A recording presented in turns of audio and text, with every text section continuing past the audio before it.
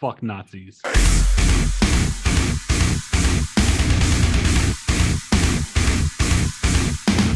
Hey, welcome to the Moviecation Podcast. I'm your host, Brady. I'm Joe. I'm Cole. And tonight, Tyler has been kidnapped by Canadians. So we have a guest host with us, which is Cole's roommate, Lydia. So We say guest host, but this is also her audition. So we'll see how this goes. It's trial run. Now, Might the kick Cole application off did say midway your favorite episode, movie I was don't know. Avatar, so you're off to a bad start. So. You also named like 4 other Disney movies too. You so said maybe- top 5, and I specifically said in no particular order because they're all very different. Let's be real. You probably put Avatar number 1. Maybe. Your silence says everything. Hey, I spend a lot of my life watching it because I've watched it over 20 times. I will give you props for Prince of Egypt because Prince of Egypt is probably one of the greatest animated movies of all time. And someone here hasn't seen it. I just Well, have no he's a piece of interest in shit. it. I have no interest. In my defense, I have seen it. I had a stroke in between seeing it, and then Yeah, well, God has no interest in you now too. I don't You're remember cold, so. it. But I have It's seen very it. So good. Good. Nobody I caught have my a line. leg Very up good. on Cole. Person. And it's All right, very no one caught my line. Very good. Very good. So how are we doing, ladies and gentlemen? We're pretty good. I'm cold, dude. Dude, it's cold. Like all of a sudden, it's just cold. I don't like it. We had our first cold front down here in South Texas, so we were at Ever. no, just for the season. I think we had a low of 50 something this morning. Yeah, it was Alright. like in the 50s yesterday here. Y'all are High 76 today. So Tafioka. What? It was like 32 this morning. I got in my car and it said, "Yo, bro, you got some ice on the road. Be careful." Oh shit! I don't know, dude. Okay, like our cold You fronts talking aren't that about, strong over here. Oh, man. it's the low of the 50s. Fuck out of here. That's cold for South Texas. Okay, I don't mind it, but it's cold I for don't South like you Texas. right It's now. cold for I don't like Florida too. Texas. Like it's weenies. You put the heat on today. That's a waste of money. That is a waste of money. Suck it up, Cole. You really put the heat on and you said it was like 50 down there? I yeah. turned it off. Put your Scrooge I go to McDuck leave sweater today on and I noticed shut the up. fucking air's off. Put your Scrooge 50. McDuck sweater on and get over it. I know. Put your Right. face It's Nice. a back it's on. a Darkwing Duck sweater. We're the same person. Mm-mm. They're both ducks. That's They racist. both quack. That is kind of racist. They don't quack. How is that? That's racist. Ducks quack. Quack. What else does a duck Quack. do? Yeah, but Quack. do they Play in the hockey. show, Quack. do they quack? Is Quack. that what you call it, or do they call it talking? Because it's Yeah. human people. Theoretically, versus it's ducks. Theoretically, it's still quacking. No one's a join on the Mighty Duck. They Quack just, movie? Fuck y'all. turned on the subtitles so we understand what the quacking means. But that's not subtitle. Well, I guess that would be dubbing. A over. dub. Exactly. We dub ducks in America. Yeah. Okay. I guess. Fine. I win. All right, cool. Cole, do you have any news for us other than what I already put in the thing that we'll talk about real quick? Mm. Got 'em. I do not have any news. Hey, Cole, have you finished She-Hulk yet? No, I'm kind All of. right, I'm gonna spoil it. I know what so- happens. Oh So man, the you haven't Hulk finished She-Hulk yet, Sunshine- man? The Hulk's son shows up, and CGI ran out of time to fill in his hair. was bad. Yeah, I saw bad. that. Poor Scar, man. Scar does not look good. I'm sorry, but Jesus, his own hairline has a receding hairline. It was. Can I talk not about She-Hulk good. real quick since I finished it? Yeah, go ahead. Okay. I think this is probably my new favorite Marvel series. And it was fucking great. And I really enjoyed everything about it. I can see where some people might think it'd be like a knockoff of Deadpool because of her breaking the fourth wall and everything. But I really enjoyed it. I thought it was different compared to what he would do. I really liked that, it kind of joked on itself. People didn't like the finale, but I thought the finale was hilarious. How they, pulled everything together and they said, "No, fuck this," and kind of scrapped it in itself. I had a good time with it. I haven't liked the last couple Marvel shows. I didn't care for Moon Knight. Loki was good. What If was all right. But I think She-Hulk is probably my new favorite Marvel series so far. I'll probably finish it eventually. I just haven't had time to Same. watch it. We're still behind on Jeopardy. We didn't even finish the second Lord of the Rings. We got like an hour in and stopped. Come on, Jeopardy's Ooh. only 40 minutes. You think I have 40 minutes to watch Jeopardy? You're Cole, I don't understand. Celebrity Jeopardy. Cole, I do not understand your time management. You do nothing. That Well, is he true. works now. Oh, I do work. He goes to work an hour and a half early. Yeah. Why? You just know I'm on time. Don't you live like 5 minutes away? Like 15, but yeah. Jesus fuck, dude. Get a scooter and just push the envelope. Anyway, next topic. Cole, what else you got for us? I don't know. What do I have for you? I got something for you. The fact that Marvel's fucking up so hard that they fucking like they just straight up were like, hey, you know that Blade movie that everyone was looking forward to? We're not gonna do it right now. Sorry. Yeah, they're looking And, for a and director. they're looking for a director because the director literally came out and was like, yo, I do not have enough time in the time frame that they're pushing me to make this movie to give the fans a proper Blade movie. So I'm gonna step out. And that's what he did. And I don't blame him, because if he wants to make a movie that he feels is perfect for the fans, then let him do that. But no, Kevin Feige and Marvel can't let any director do that. Hence why you get Multiverse of Madness. That's a low blow. No, Wait. it's not. Who was the second Doctor Strange? Oh, okay. So bad. It would have been better if Kevin Feige was like, hey, we hired you for a specific directorial style. Please do that style. Not, hey, can we just put your name on the poster and say it's your movie? Because that's what they did. Yeah. Also, the dude that directed No Way Home was supposed to direct Fantastic Four. Four, and he stepped down literally for the same exact reasons. He was like, they literally let me film No Way Home. They gave me like 2 days off and wanted me to rush into production for Fantastic Four. And he was like, I can't. I want to spend time with my family. So the fact that Kevin Feige's like, you have no family now. Marvel's your thing. But that's so fucked up. That really is. Like, That's called Marvel shouldn't- capitalism, baby. It's called Marvel pushing should the not- product. I'm sorry, but I You're not know wrong. Cole likes these movies. I know a bunch of people likes these movies, but the reason they're tanking so hard, like quality wise, is because of that right there. It's That's fucking how Pokemon works too. I don't know what What? It's Pokemon true. is. They release a Pokemon game every year, and every year people say, this sucks. This wasn't finished.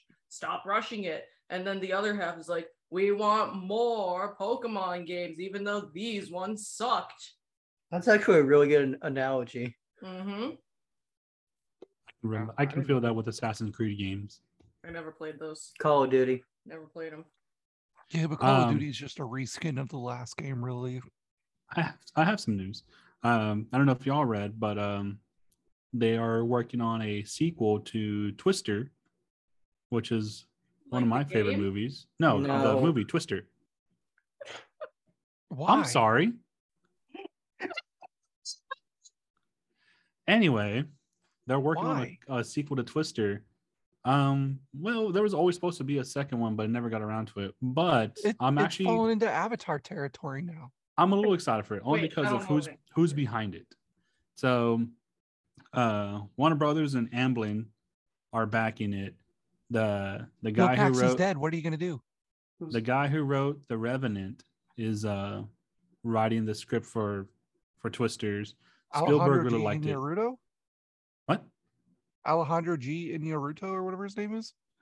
No, Mark Because that's the Smith. guy who wrote The Revenant. The book?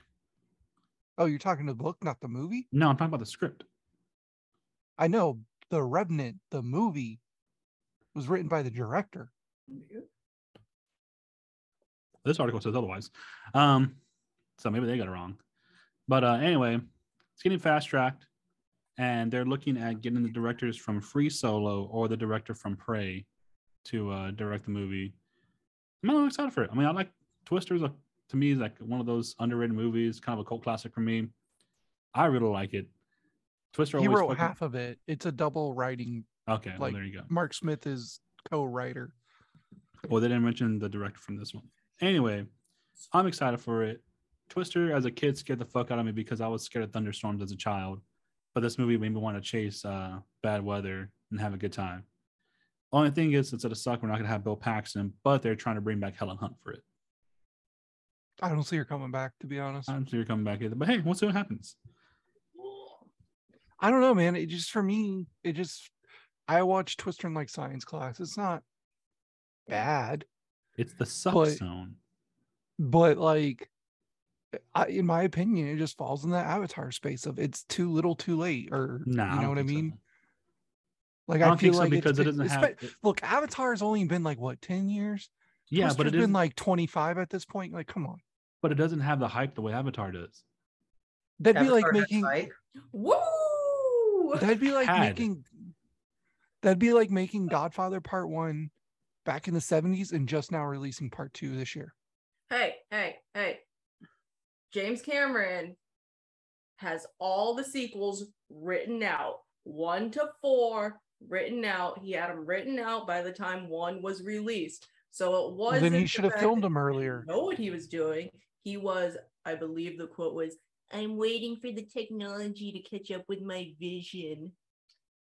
Okay, well, he didn't have to wait for his He didn't for really have to technology wait catch that up to his long. vision for Terminator 2, and that's the best damn sequel anyone's ever made. George So Lucas made Star Wars in a fucking cave. James Cameron could have done this too. I'm sorry, but CGI versus practical is fucking like bullshit. CGI is dog shit compared to practical effects. Hey, the My- Life of Pi was very good. Anyway, that Mm, marine biologist of a director can fuck off. There was one other thing for news that I wrote down, but I wrote it down last week when we were supposed to record, and so right now I got to pull it up because I can't remember. Oh, Deadpool. Yes, there. Okay. Deadpool, Logan's coming Deadpool back. 3. Cool. Here we go. Hugh Sausage fingers Jackman's blazing. Hugh Jackman's coming back. Oh, are we already on 3? I don't know why he's. I don't know what the story's gonna be. Don't care. I'm hyped. Should be good. If he's not in the yellow costume, I don't want it. They got to put him in the costume. This They is have definitely to the put last, him in the yellow this costume. is definitely the last time he's doing this. Put him in that fucking costume. I don't care. I don't care. Make it happen. They've shown the costume before. Put him in it. Yes. Who? And I think it was just in a deleted scene. It wasn't even in the fucking movie. Who's got No, it wasn't the movie. Unless Or- I watched an extended version of it. Oh, that ugly thing? Oh, Jesus. Ugly thing. The superhero Wolverine. Yeah, it was an ugly costume. It was Yeah. not an ugly costume. It's a good costume. Iconic. Lydia, do you have any news as the new kid on the block here? I'm scared. I don't know, do I? Do you? Anything not off the anything top of pop my culture head. related? Avatar funny? 2's coming out, baby. What about funny Cole experience during the week? Please no. I haven't done anything funny this week. I know. Next week, though, you will. All right, so we'll circle back around for a Cole a day in the life of Cole update. Jesus Our new Christ. segment that we're working on. Let me write that down real quick. Day No. in the life of Cole. Oh, Mhm. some girl unmatched him on Hinged. Wait, no, Bumble. Wait, No, it was Unmatched him? Hinge. Unmatched.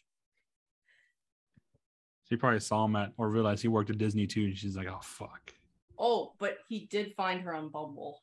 And I was it Bumble or Tinder? I found her on one of the other apps, and I did the other swipe. I was like, You know what no. they say: when there's a will and there's a way.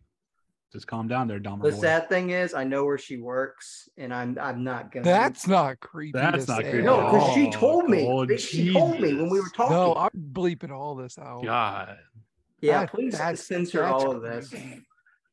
drink your Anyway. your Mountain Dew Baja Blast and shut up. So before Sponsored we by get Mountain on, Dew Baja 'cause- Blast. anyway, before we get on to spooky season episode, there's some movies that some people haven't seen that I have. So, well, there's really only one. The rest are spooky adjacent. So, as we kind of knew earlier this year, Oh yeah, we're gonna start talking about movies now. Cool. There was a Marilyn Monroe movie coming out. Blonde. Blonde, yes, made by the same director that made Killing Them Softly, starring Brad Pitt. There's a lot of controversy around this movie. A lot of it has to do with like the content of it being Oh, I thought very it was because she wasn't white. no, look, I'm not even gonna start talking about that because there is no way that I can talk about that without coming off as an asshole. Mm. I'm not Go saying on. it was a I'm not saying it was a bad choice, but I'm not saying it was a great choice either. I'm just saying it was a choice that was made, and if you feel a way about it, then you're a piece of shit. And if you feel another way about it, you're also a piece of shit. Mm-hmm. So the title of this I'm episode sorry. is Brady Gets Canceled. Anyway, mostly the controversy, like get over the fact that Anna de Armas played Marilyn Monroe. Cool. Get over that. Let's move past that. Most of the controversy in this movie is the content of the movie itself. I think a lot of people went into this movie or heard about this movie thinking, oh, we're getting a Marilyn Monroe biopic. And that's not what this movie is at all.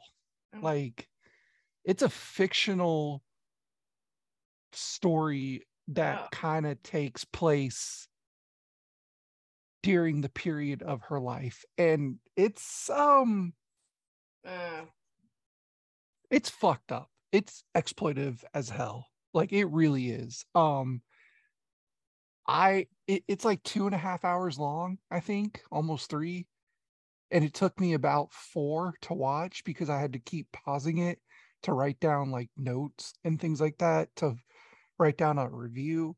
Wow, that's because dedication. because that's just like the movie pissed me off. The movie pissed me off. It was disgusting. It was disgusting. There was an obscene amount of like rape scenes for no reason. Jesus. This That's literally Final Fantasy or something. This is literally, the movie itself is literally like 2.5 hours. I'm not even exaggerating here. Of basically Marilyn Monroe getting physically, mentally, or sexually abused in some capacity for pretty much the entire runtime of the show. It's so fucked up. There's like 2 abortion scenes. 2? Jesus Christ. And like, I'm not just saying like, oh, they imply that she has an abortion. Like they go graphic and like put you inside Marilyn Monroe while performing them. Oh God. There's CGI fetuses talking to her at one point, convincing her not to go through with it. Did a man direct this? Yes, there's some choices that were made in this movie. Mm-hmm. Is Mickey Mantle in this movie? Who? Mickey Mantle? Who? The baseball player that dated her? I thought it was Joe DiMaggio. It was Joe DiMaggio. My bad. He's played by Bobby Cavanaugh. Who? And they don't say those names, by the way. They're like now I don't on the think show? they legally got clearance to say some of the more famous people's names because they referred to him as the baseball player. They referred to her second husband or whatever as the playwright. And he was a very famous author and everything like that. That makes sense because I can see how the Yankees wouldn't let Joe DiMaggio's name get smeared like that. Well, I think that's how they wrote it because it's based off of a book too. Okay. And this is the second time Blonde has been adapted. It was adapted in early 2000 something made like a made for TV movie. And that's what they did too. They called him the baseball player and the playwright and things like that. So my review is, well, this movie was way overhyped prior to its release. I think it's important to know before settling down to watch this movie that it is a fictional take on Norma Jean / Marilyn Monroe's life. It's not a biopic. It's a psychological drama. That being said, the first 25 minutes of this movie are very uncomfortable. The first 25 minutes are literally her mom abusing her. Like That's fun. it takes place, like that part takes place in like the early 30s, I want to say. And there's like the California wildfires going on. And at one point, her mom throws her in a car and starts driving towards the fire. Just because she was trying to convince a cop that like a famous director wanted to see her and had to see her like right now. And the cop was like, no, you need to go home. But like, because there's a fire and you can't drive through the fire. It's fucked up. And then it proceeds to get very boring and just drag on and on.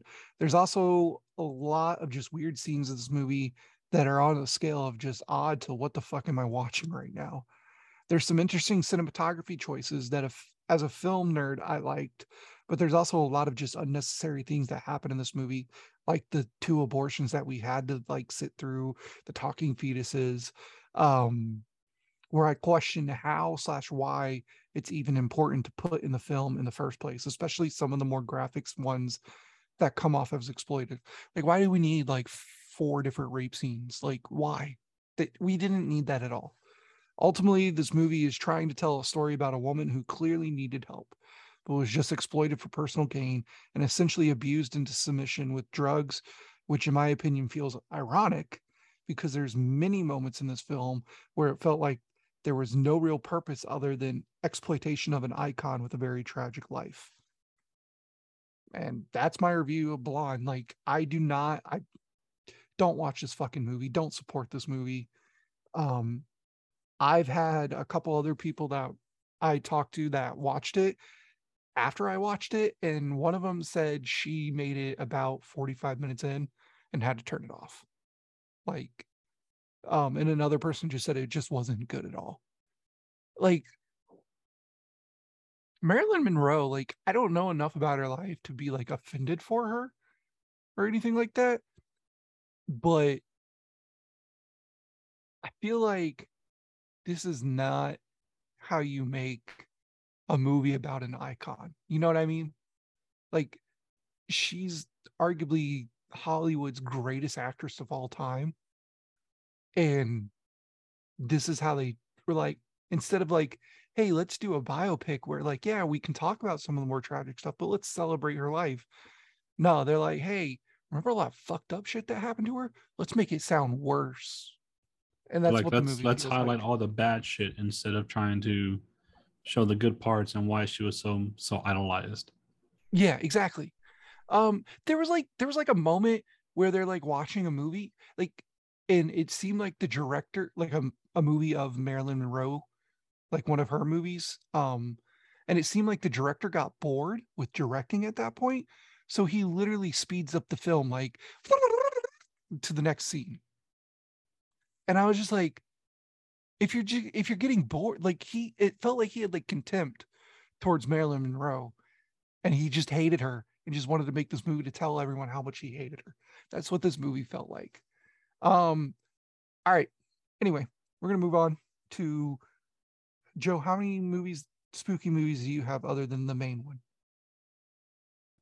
So I've seen 2. One of them All was right, a so you have rewatch. 2 and I have 2. All right. So I'll let you go first and then I'll go and then you can go. Okay. So the new one I saw, well, it was new to me, was called Incantation. So it was originally released in Taiwan earlier this year, and then Netflix picked it up to distribute it internationally. It's called Incantation. Quick synopsis of it, more like summary of the story. Um, Main character is cursed after breaking religious taboo in her family, and now she must protect her daughter from the consequences of her actions. So the movie starts off saying it's based on a true story, and it kind of fucks with your head by giving you these tests to kind of make your mind overwork and realize how easily this can kind of control your mind. It shows her and her family get into a car accident. She is also recording her reconnection with her daughter that she had given up for adoption at birth. she was being reintroduced into her daughter's life and was now taking her because she was not mentally capable of taking care of her when she was first born. So the main movie is like documenting her her reintroduction to her daughter's life, and then them trying to exist in the same space. But it's also flashing back onto why she had mental issues and why she had to give up the child at birth. Her in the flashbacks, it shows her boyfriend at the time and a friend going to visit boyfriend's uncle in like a small little village that he lives in, where they're very heavily practicing their religion, which they worshipped a deity that basically cursed them, and they had to like pass on the curse to the family because they misunderstood the interpretation. So throughout the movie, they're showing flashbacks of them visiting this village, while in present time dealing with the daughter starting to see the thing that cursed her mother in time. The mother had kind of like fought it out basically through therapy, was like, nope, doesn't exist. But now this curse is picking on the daughter. And it was just kind of a mind fuck, because as you're watching both time frames, you know, kind of see what's happening. It was just a trip. And it was all in their native language. I'm not too sure exactly what it is. I want to say Mandarin. But it was fucking creepy, because it kind of hit close to home, because it reminded me of like growing up in Hispanic culture and how some people get kind of super hyper focused on certain deities, like into like the more like creepy stuff. But just seeing the flashback videos on her camera and of them, like the village trying to sacrifice a girl to keep this deity at bay, and then them breaking into their like the sacred area where they say, you know, that's the deity's area, don't fucking go in there. And these young kids stupid enough decide, yeah, let's go in there, let's be, you know, we're being like, you know, supernatural investigators, let's fucking go in there. And they Sounds just get about right. yeah, and they just get fucking murdered in this. Have you ever seen VHS? No, I've never seen VHS, but I've seen his like the like other similar movies to it. Like I think Okay. Quarantine was like in the same vein as VHS. VHS is more anthology. Okay. Like each director has a different story, but there's a it's all in English, but there is a segment, and I think the first one that takes place in Indonesia that kind of sounds like that, where they go to like a temple and all of a sudden there's big fucking demons like killing them and chasing them. Huh. And it's all found footage. So like, yeah, it's and this is up. This is kind of cool, because like it was found footage essentially, but like it was modern time. It didn't look like shitty like the way found footage looks. You know, it was on a good camera, like it's clear as day and shit like that. I have an issue with found footage though. Like don't get me wrong, I love found footage. I love Blair Witch. Yeah. I love the VHS movies. Paranormal Activity effectively killed everything. It really fucked it up. And you know The what's first part, crazy is Halloween Resurrection was an early, like it literally went Blair Witch, and then like Halloween Resurrection was technically a found footage type movie. For me, Paranormal Activity 1 and 2 were solid, but then when they started putting them out like almost every year, I was like, okay, you really fucked it up for everything. How many of those did they end up doing in total? Didn't they do like 7 of them? They're doing I think another one literally just came out this year. No, they're doing called, a like, new one. Paranormal Activity Next of Kin. So, oh yeah, that's right. That did come out. Oh yeah, I forgot about that. It went straight to Paramount, and I think you can buy it at like Walmart for $5. Yeah. Anyway, to backtrack to this, so during all of this, like I said, the daughter becomes cursed, and she's just going through it. Like the mom is trying to keep her, you know, alive and stuff like that. And it just gets kind of gruesome, and then it gets into a little bit of a tryptophobia, you know, the whole phobia of holes and stuff like that. Shit grosses me out. But honestly, like this was I'm glad, I was able to watch this one because it's fucking creepy. And like I said, it reminded me of like my Hispanic culture, to where like people kind of get super obsessive with the religion that they're into, but they basically La misunderstood. Llorona. They basically misunderstood that, it they that this deity is a curse. And the only way that this curse can kind of stay at bay is if more people have seen it and accept it. And that was kind of the twist of the movie. Like, as we're watching everything, and the main character is explaining, what they were doing and stuff like that, she gets you to see what they saw to water down the curse to keep her family safe. And I was like, okay, cool twist, interesting twist. So why didn't she just do that from the beginning? Like, show it to everyone so it would like back off her daughter. Look at it. Look She at was in it. therapy. She was in therapy this whole time. But yeah, I'm ugly and I'm proud. I want you all to look at it. Anyway, I thought that was really, really good. I don't know how, but I ended up being in a kind of like foreign horror movie lately, because the next movie I saw, which like I said was a rewatch for me, was called Veronica or Veronica. It was based on a true story out of Spain, if I remember correctly, and it's the only known case out of Spain to where the police report says that the reason why they were called out to the scene was for demonic possession. Ugh. And that's in the actual police report. So in this one, Veronica, main character Veronica, her father had passed away. Oh, I thought the main character's name was Steve. Her father passed away. And so one day, while at a private Catholic school, her and her friends decide to use a Ouija board and try to make contact. It's always the Ouija What the board. fuck, Veronica? They try Like, to come make on. contact. Steve wouldn't use a Ouija board, Veronica. Come on. They try to make contact with her father during a lunar eclipse, because this is known to be all the way fucked up. to be a doorway for this type of thing. So they're in the basement of the school. They don't have to use a Ouija board. The doorway's in the church itself. They use the Ouija board in the basement of the school to call for her dad, but they end up calling just a demonic spirit. And that's my cat, Fred. Holy cat! Yeah, I have a cat. Oh, can you like go grab him? In a little bit. But yeah, so they try calling for her dad, and it's an actual, just an evil spirit that's pretending to be her dad. And of course it attaches to her, and so it goes home with her. The demon then starts to basically attack her and her siblings, which she has 3 younger siblings. Mm-hmm. And they're just kind of going through the shit. The mom is working most of the time, so she's not really there at home. Veronica just kind of runs the show. But the demon will not leave the house, and it's Well, you better start paying rent. It's coming into their dreams and stuff like that. And it even at one point it tells the youngest boy that he's coming back for him tomorrow. It was like, oh yeah, Dad was reading me this book. He said he's coming back for me tomorrow, and he's gonna take me home with him. And they're like, nope.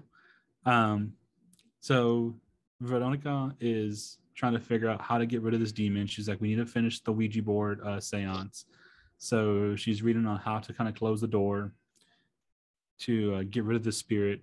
And so the climax of the movie is her and the siblings using the Ouija board to try to call this demon and send it back home. The thing is, the demon cannot detach from Veronica, and Veronica realizes that in order to get rid of the demon, she has to kill herself, because it is a part of her. So at this point, climax of the movie is like shit's hitting the fan. The whole apartment's getting wrecked, and the little kids leave. Veronica is looking for her youngest brother, and that's when she realizes she has to kill herself to save everybody. So at this point, the police have been called already. The police show up, and it shows the police arriving into the apartment, and her kind of like just arc backwards, bones breaking, and she dies, or she's dying. But upon her death, the demonic spirit disappears, and that's the end of the movie. What?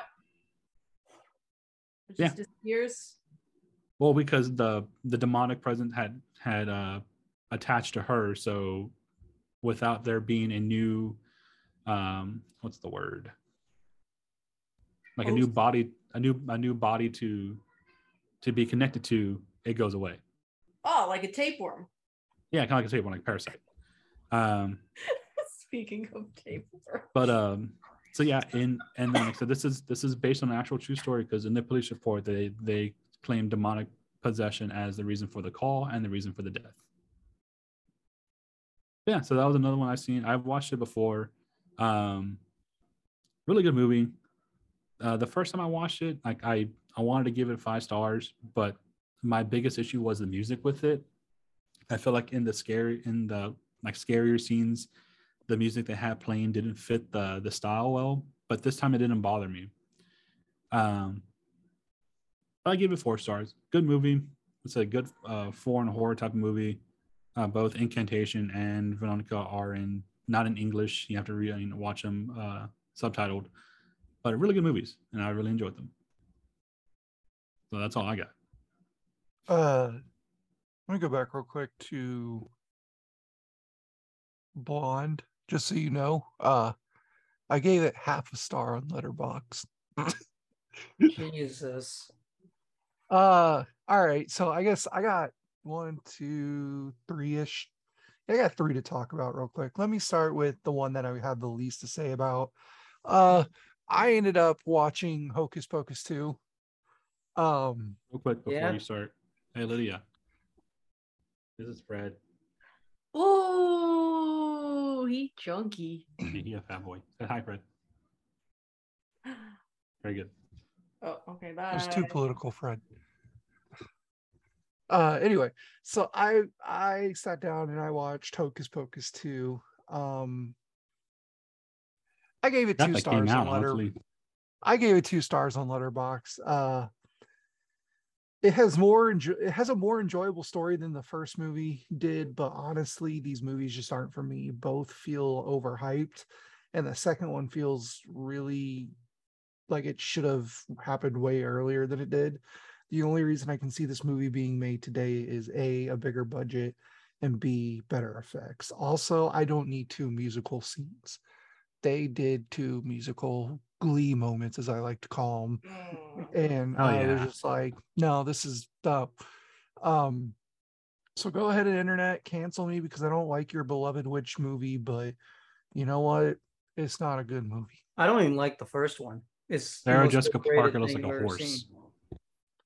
The first one is Cancel like that. I rewatched the first one before I watched the second one, and like it grows on you a little bit the more you watch it, but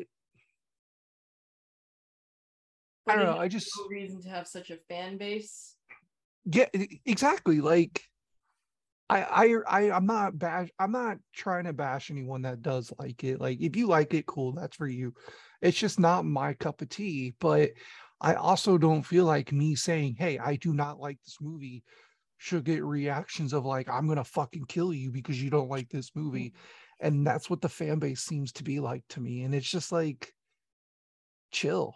It's just a movie. Like you didn't even make the movie, you know? The next movie I got to talk about real quick is Rob Zombie's The Munsters. I kind of wanted to watch this. Why didn't you? Cole, you would absolutely, I think Cole would absolutely love this movie. I really do. It's cartoonish, not like as in like it just has like a cartoonish vibe to it. It kind of does to me feel a little live action Scooby-Doo-ish as well. I was gonna say Ooh. on a level from 1 to Scooby Doo, how zoinky is it? It's pretty zoinky, dude. Like Okay.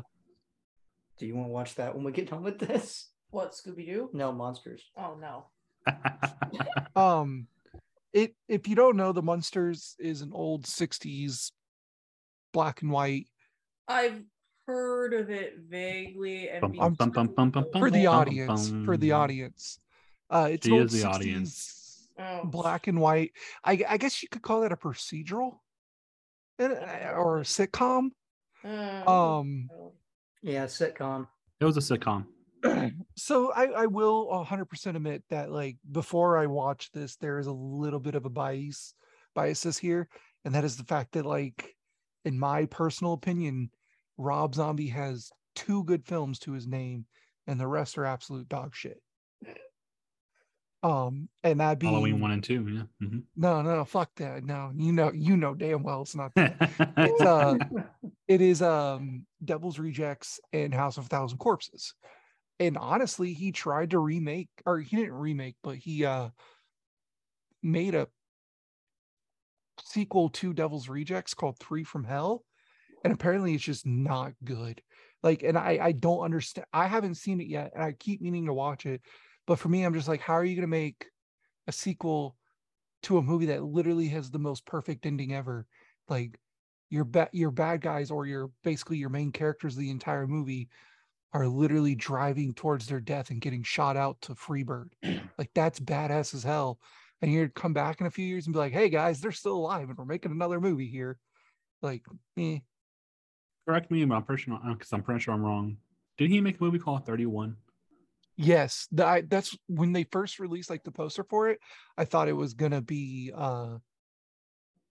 sequel. That's what I thought was gonna be the sequel to like Devil's Rejects or something. Uh-huh. But then he made Three from Hell after 31. What was 31? I haven't. Basically people dying in a haunted house. Okay. Like a haunted house attraction. Okay. Is what I think it was. Again, it's one I never, because I don't like Rob Zombie. Like I said, he has the two good films. I still want to watch Lords of Salem, because Lords of Salem, the concept of that one sounds pretty fun, like right up my alley. Let me ask you this. Do you like Sherry Moon Zombie as an actress? Not bad. I don't watch. I haven't seen Rob Zombie movies enough to have a true. Because she's 100% the character in Lord of Salem. If you cannot stand her acting, like I can't, because it's favoritism at the point. It's just. Anyway, so for Letterboxd, I gave The Munsters 2.5 stars. You know, you were frozen the entire time to me, so I don't know what the hell you said. Okay, whatever. And I was just talking to try to help you out. Oh, maybe it's me, because now it says my internet connection's unstable. You're unstable, Joe. Anyway, aren't we all? Munsters, I gave 2.5 stars on Letterboxd. I went into this movie fully expecting it to suck and not like it at all. In my opinion, Rob Zombie hasn't made a decent movie since The Devil's Rejects. That being said, it wasn't outright terrible. It wasn't great either, though. What is essentially a love letter from Rob Zombie to the 60s that is honestly mostly boring due to the lack of consistent plot and acting. The movie, which is an origin story, sets up ideas, goes to something else, comes back, and then just ends. It's I believe the monsters live in like 666 Mockingbird Lane or something like that. Like they're hell yeah. They're 1313 Mockingbird Lane. Sorry. Oh. So essentially the movie is that. The movie is Herman meeting Lily, them getting together, and then moving to 1313 Mockingbird Lane. I'm sorry, that sounds very boring. It's it's just horribly acted. It looks cheesy as hell, but I think that's also kind of the point, because like I said, it's kind of a love letter to the 60s. It had some the 60s fun was moments. cheesy as hell. So. It had some fun moments, a few laughs, and the color grading of the film is impressive. I really like I said, it felt cartoonish. It felt like you were watching a cartoon, but it just was live action. Like, that's what the color grading of the movie looked like. It was very fun. But overall, I think the acting was, and just general kitschiness of it is its ultimate downfall, as well as some odd editing choices and CG effects that don't make sense. The movie clocks in at 1 hour and 49 minutes, which I feel is a little too long. However, I think Rob Zombie, knowing he wanted to put this movie straight to Netflix, should have maybe turned it into a limited episodic event, and it would have played out a little bit better. Like, there is a world where that movie could be split up to about probably like 6 episodes or so, thrown on Netflix, and I think it would work perfectly fine. The first episode could have been Herman meets Lily. The second episode could have been their first date. The third episode could have been Herman meets Lily's dad. The fourth episode is their uncle stealing their money. The fifth episode is them getting their money back. And the sixth episode is them moving to their house. Boom. You got yourself a limited event right there. It would have worked better than an hour and 40, almost 2 hours of what we got. I'm not, like I said, it's not great. It's not bad either. I could see some people enjoying it, and I'm not gonna, like I said, I'm not gonna bash them for enjoying it. Like, if you enjoy what you enjoy, do so. And that's my whole philosophy with like reviewing movies too, to be honest, is like, I know like Cole gives me shit all the time about not liking Godzilla versus Kong. But here's the thing. If you go back and listen to that episode of us, I do compliment certain things about that movie, because I truly feel like even if a movie is like, let's be real here.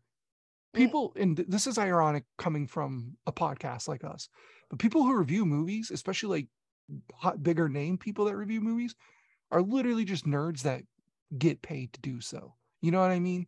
So if there's also, they tend to have biases towards something, like whether it's good or bad. If it's bad, they're going to tell you how bad it is and not tell you a single good thing. If it's good, they're going to tell you every good thing about it and not tell you a single bad thing. You know what I mean? Whereas I feel like us as a podcast, we do a pretty, maybe it's just because we're movie fans and not like super, well, we are super nerds, but like, I don't know. I feel like we can all look at something objectively, even if we don't like the person making it or something like that, and be like, you know what? I didn't like this movie, but the color grading of it was good. The cinematography of it was good. The soundtrack to it was good. Overall, the movie wasn't great, but there are some good things about it. And that's what I felt like when I was watching this movie. It was like, I know people that will enjoy it. Great, let them enjoy it. But for me, it's just, I could see a different way of making it. And I'm just also not a huge Rob Zombie fan. And I'll happily admit that. Like, that's part of the reason why I didn't like it, is because I knew it was a Rob Zombie thing.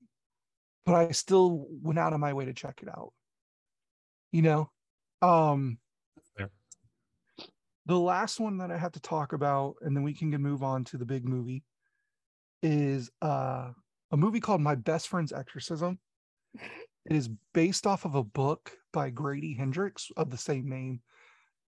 To tell you the story of the book real quick, because I think it's a better story anyway. Two friends from the different sides of the tracks. One's super rich, one's not rich at all.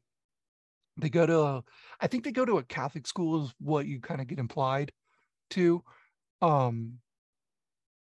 They start experimenting with drugs. They do acid one night with their friends. Yeah. What everyone has kind of like a, oh, I didn't feel anything trip, and then one of them gets possessed by a demon. My kind of night. So what?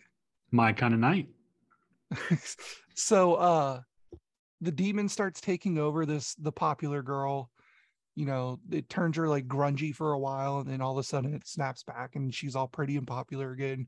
But the best friend, that is the poor girl, is like, I know something's wrong with you. And they start fighting. They don't have a good friendship for a while.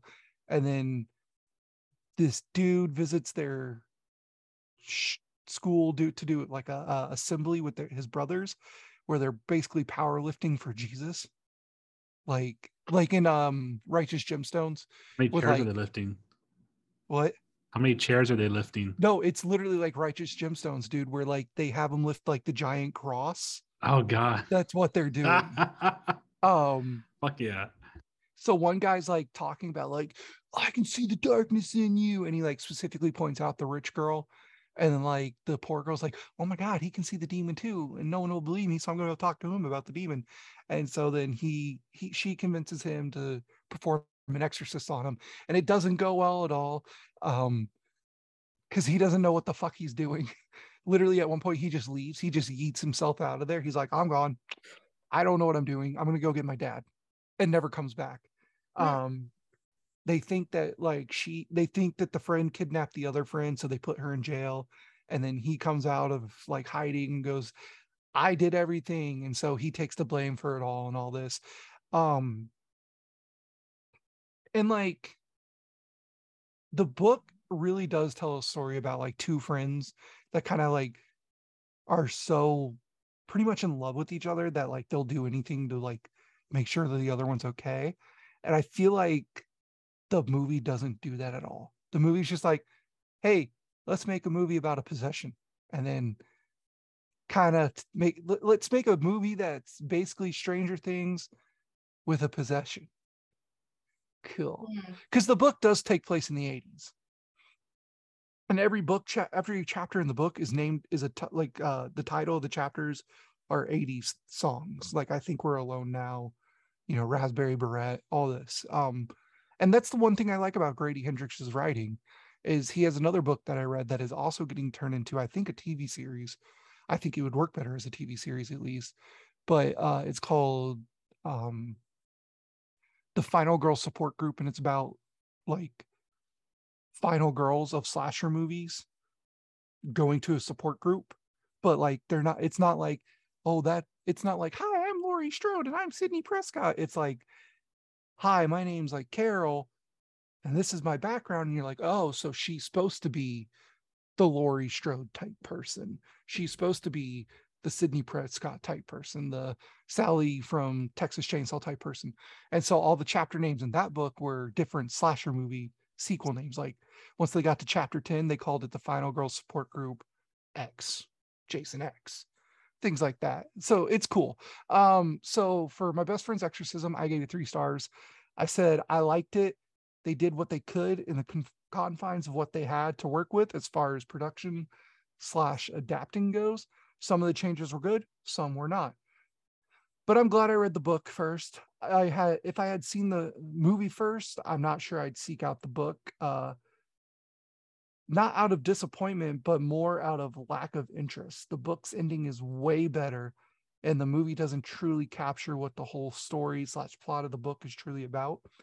It kind of tried to be too Stranger Things-esque, in my opinion. But hey, if you'd like to see a movie that's basically Stranger Things mixed with Heathers or Mean Girls, then this movie's for you. And again, I see people that could like that movie. I see people that don't like that movie. Me personally, reading the book first before I watched it, I don't like it. But I don't not like. I like. It's okay. You just don't like the God, what's the damn word? I'm forgetting words tonight. Anyway, you don't like the movie version of the book anymore, or the adaptation, yes. Adaptation. God damn it, I can't remember words tonight. The movie adaptation is not as good as you want it to be, and of course, the book is always better. Exactly. Very good. And then we can move on to Lydia's news. Lydia, what do you got? What'd you review this week? What'd you watch? Yeah, did you watch anything cool that... Oh, wait, we didn't talk about it, and it's perfect because we're talking about spooky movies. Werewolf by Night. What'd you guys think? I really dug it. It was cool. Is it... By you, Lydia? What did you think, Lydia? Episodic, or is it just the 1 hour? Yeah, what was I doing? Oh, I was playing... What do you do around here? Sure. Yeah, it's just like the 1 hour special. It wasn't... it was the 1 hour special. Did you watch it, Joe? No, but I'm trying to figure out what does Lydia do around here? Because on the application, she does say she's very organized and does watch things. Did you fill out an application? No. It was a joke. Well, God. somebody did. Joe, I'm going to ask for a spoiler real quick. So if you don't Yes, sir, go ahead. Blade, is he in it? I know they canceled the movie, but is he in it? No, he is not. However... Okay. Oh, no, I don't want to, however. I don't want to, however. Question. That's the only all question, I wanted to know. Now I'm not going to watch it. The question he asked was, is Blade in it or not? No, nothing else. Okay. I don't need a 6-hour explanation about Man-Thing being in it. Oh, that's all I was going to say is Man-Thing. Oh, is Man-Thing in it? Yeah, yes, he is, oh, man. Yes. I think they show that in the trailer, though, don't they? He's in the trailer briefly. He's in it a lot more. He's in it a little bit more than I thought he would be. I thought it was just going to be a cameo, but he has... What's interesting to me that kind of makes me want to check it out, that I keep hearing people talk about, is the guy who directed it is a composer. Yeah, Michael, I can't say his name for the Giacchino. I think so. So it's just look, I know Carpenter is considered a composer too, but he did the movie before he did the score. So to go from doing like composing to a movie, it's got to be like, that's kind of a cool thing. Like I bet he directed it as if he was writing a composition. Let's see what he's composed. Ooh. You're gonna like what he's composed. He's composed Bach remix.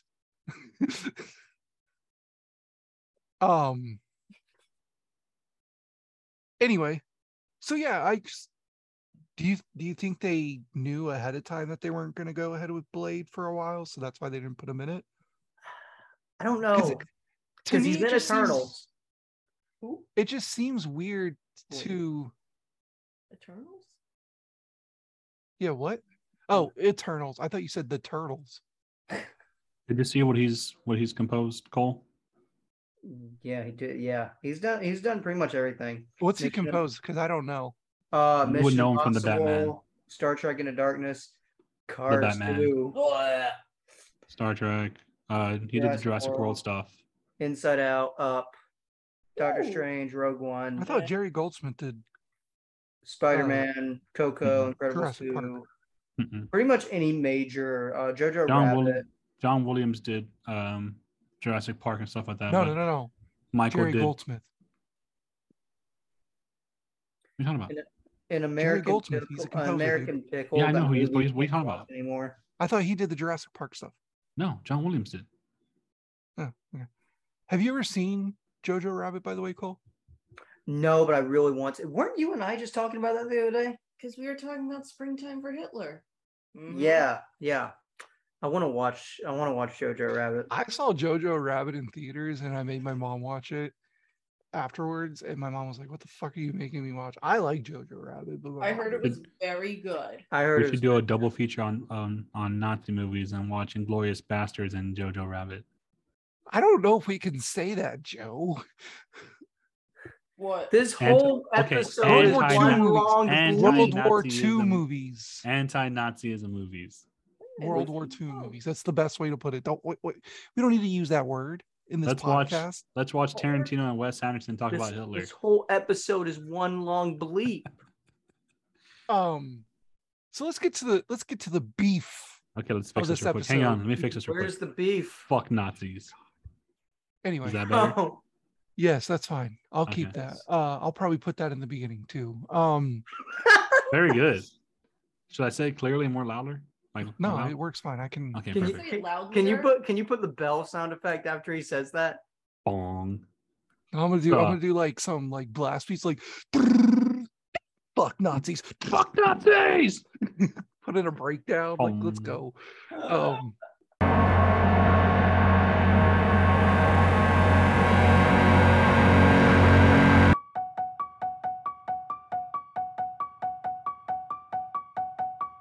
So the main movie we're talking about tonight is Halloween Ends, and I'd like to introduce our star of the show tonight, Brady, which will be taking over from here and giving us his top 15 Halloween movies.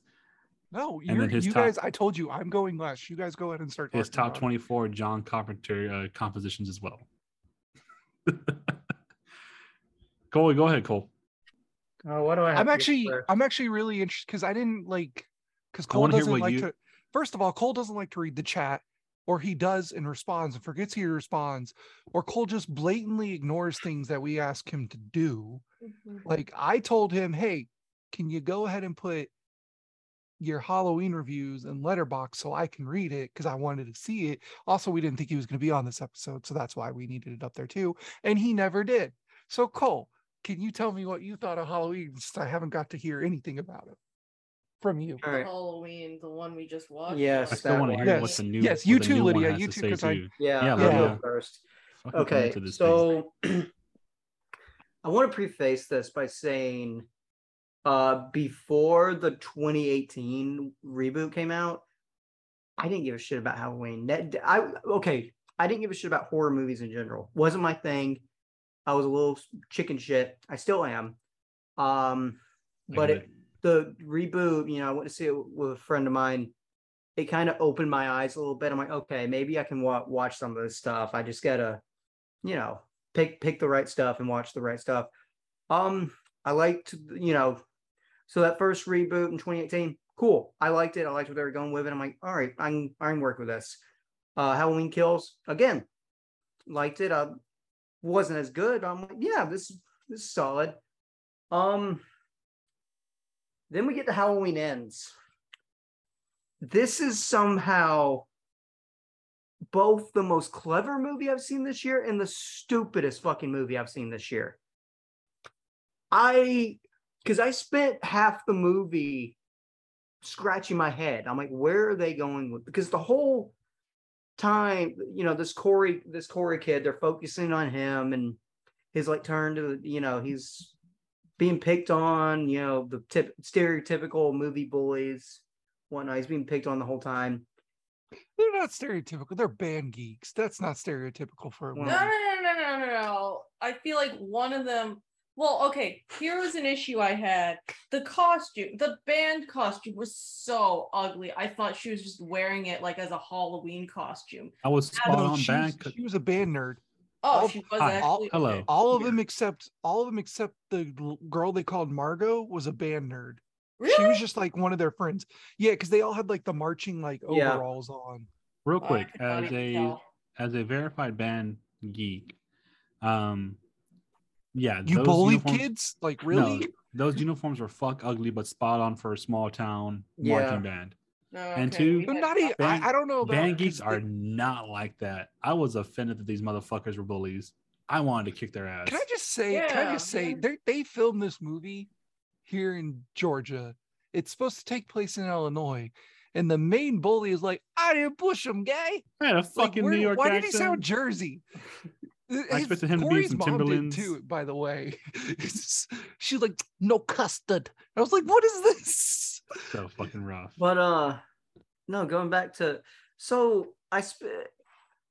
at first I was wondering where the hell Michael was, but then as it went on, I was kind of like, I don't want to say I forgot about Michael, but I got intrigued by where they were going with the whole Corey part of this.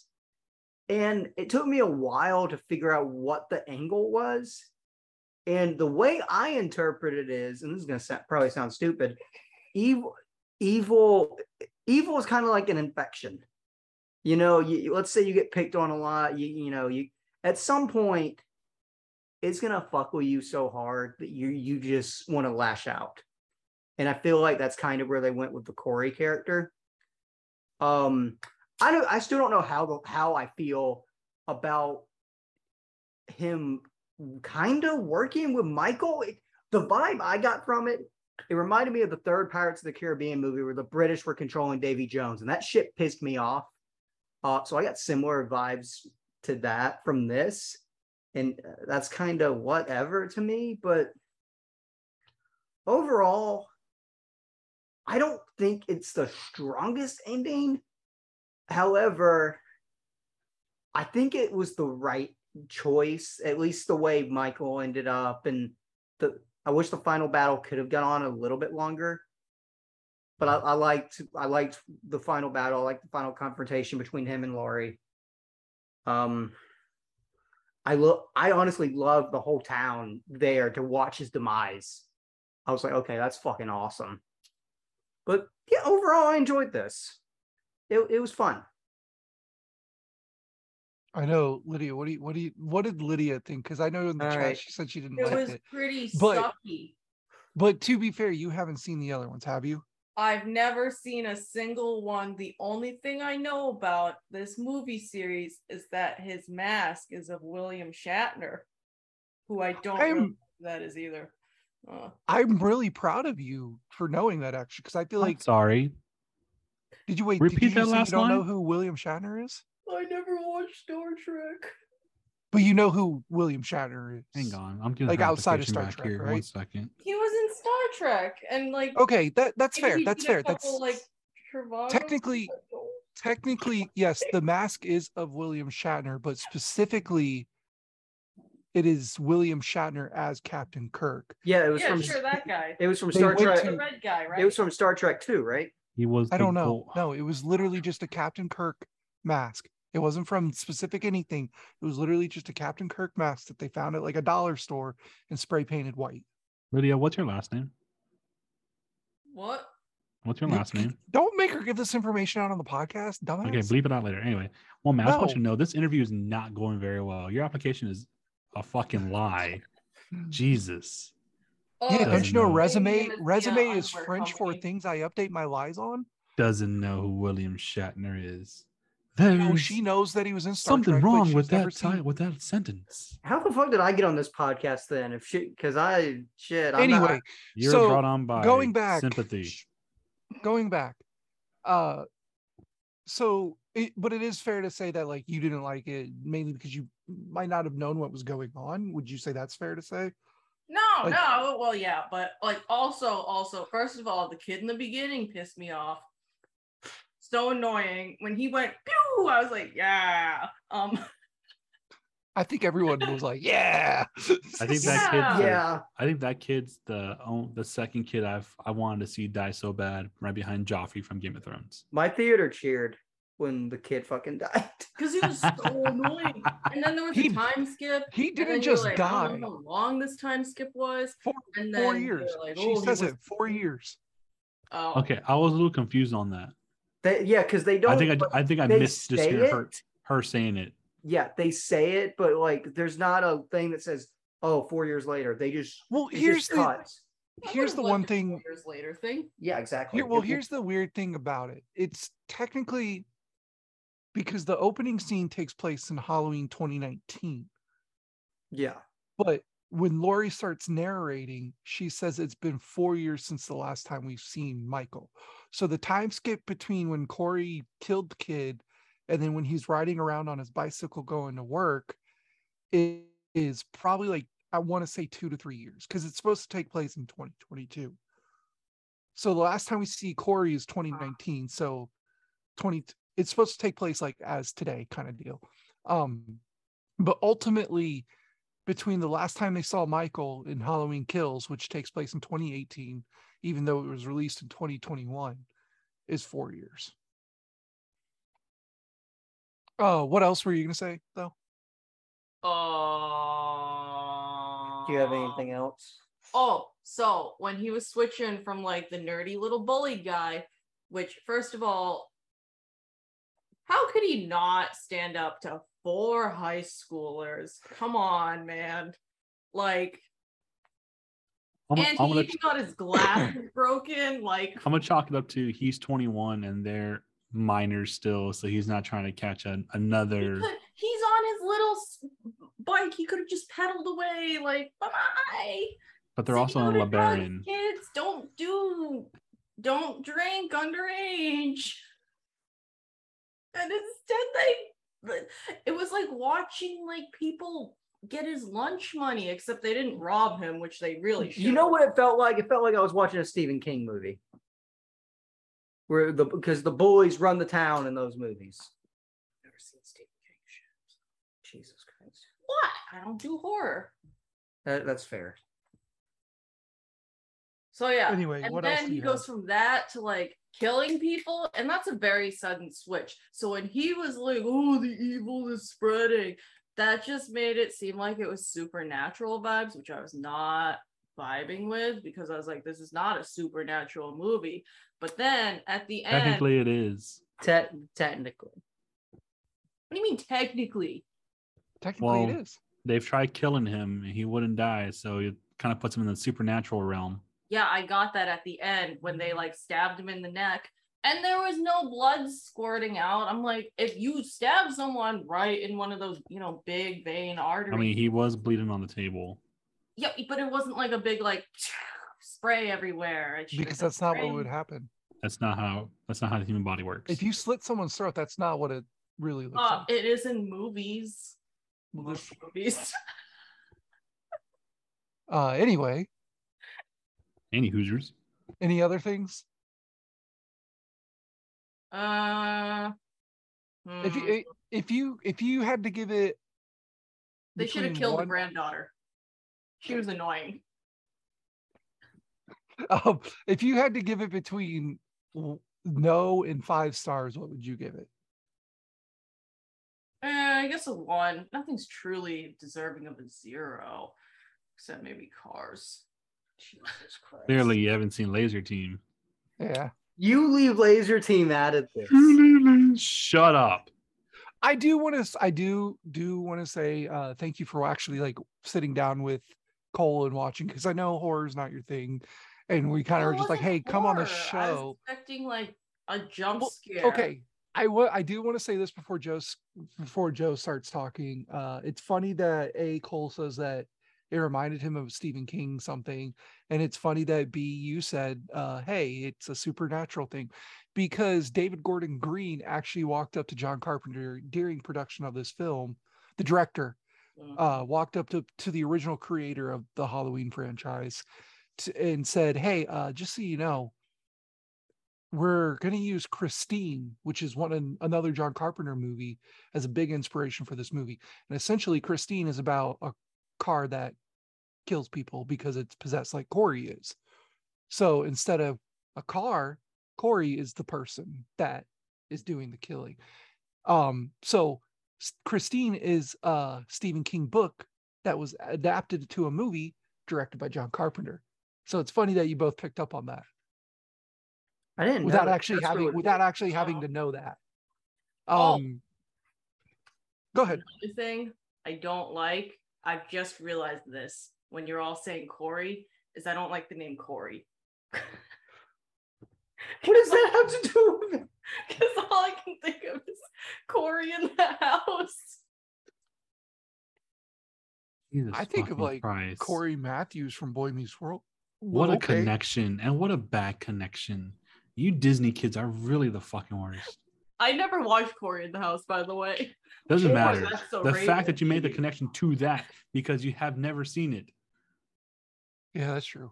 I think Cole had a stroke. But no, like I do, as two people that like A, don't watch a lot of horror, and B, don't know like in-depth stuff like I do. I do think it's cool that you guys picked up on the whole supernatural Stephen King vibe, because that's exactly kind of what they were going for. I'll blow your mind a little bit with some of the things that I got to talk about, but I want to hear what Joe says, because I haven't heard Joe talk about Joe. I asked Joe yesterday what he thought, and he said he's still processing. So Joe. Off the top, I did like this movie, but it's nothing what I expected, and I can see why fans were very let down. But me, since I don't really give a shit about this franchise, and I don't mean that in a mad way, I mean it in the sense that I'm not a diehard fan of this franchise the way Brady is. I thought it was a good roundabout or a good ending to the trilogy. What I expected going into this movie was a full-on war between the town and Michael, because the way they set up Halloween Ends, I figured they'd be still kind of fuming over everything that happened, and they all realized that Michael Myers has returned. That it was to be 4 years later, and the town basically living on edge with Laurie being the leader essentially and preparing everyone for the day that he does return. That's what I expected, because I feel like that's how they led everything up to. Everyone was at their boiling point at the end of Kills. So when the movie started and we were looking at focusing on another character, Corey, and he accidentally kills the kid, and goes. No, he didn't do that on accident. That was completely on purpose, and I support that decision. Subconsciously.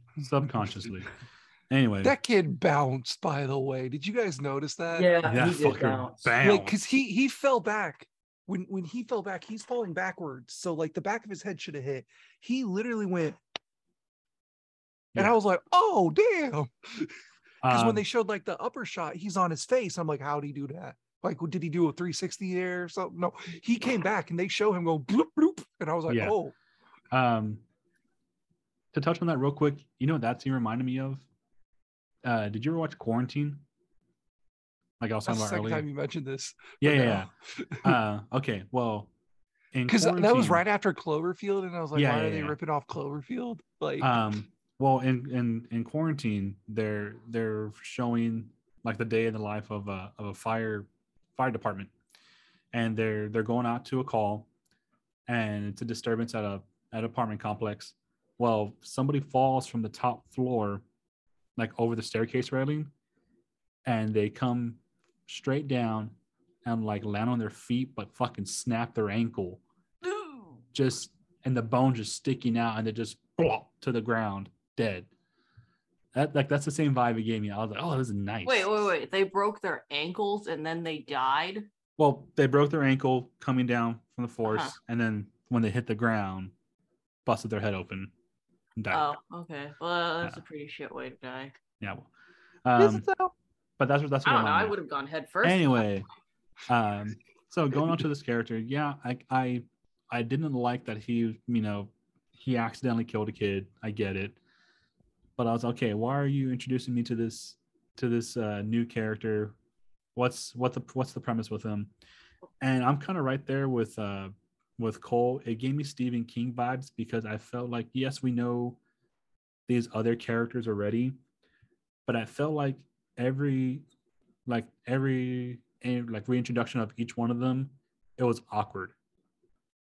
It kind of gave me like the way Stephen King movies aren't that greatly written, and they're just kind of there. Like when the sheriff showed up back in the grocery store and is talking to Lori, it just seemed kind of weird, and he's just like cherry blossoms. Yeah, cherry blossoms. Are they flirting? Cool. Huh? Because they were kind of flirting in Halloween Kills as well. Yeah. So to give you a little history lesson real quick, in 1978, Laurie Strode is a teenager. She's a babysitter, all this. Michael Myers attacks her, things like that. They mention a character in that movie named Ben Tramer that she has the hots for, but she's too shy to ask out. Is that him? No. And Halloween, and what we find out in Halloween Kills is that the sheriff, or the guy that she was talking to in the grocery store, he was sheriff at one point, or just a cop or something like that. He was actually the pursuer of Michael the night of Halloween 1978 after all the murders, and he was there to help capture him. And so they talk about that and they show that in Halloween Kills through flashbacks. And then he kind of confesses his love for Lori. He was like, I always liked you. I know we went on a couple dates and stuff like that, but I've always liked you. But I always knew that you were secretly in love with Ben Tramer.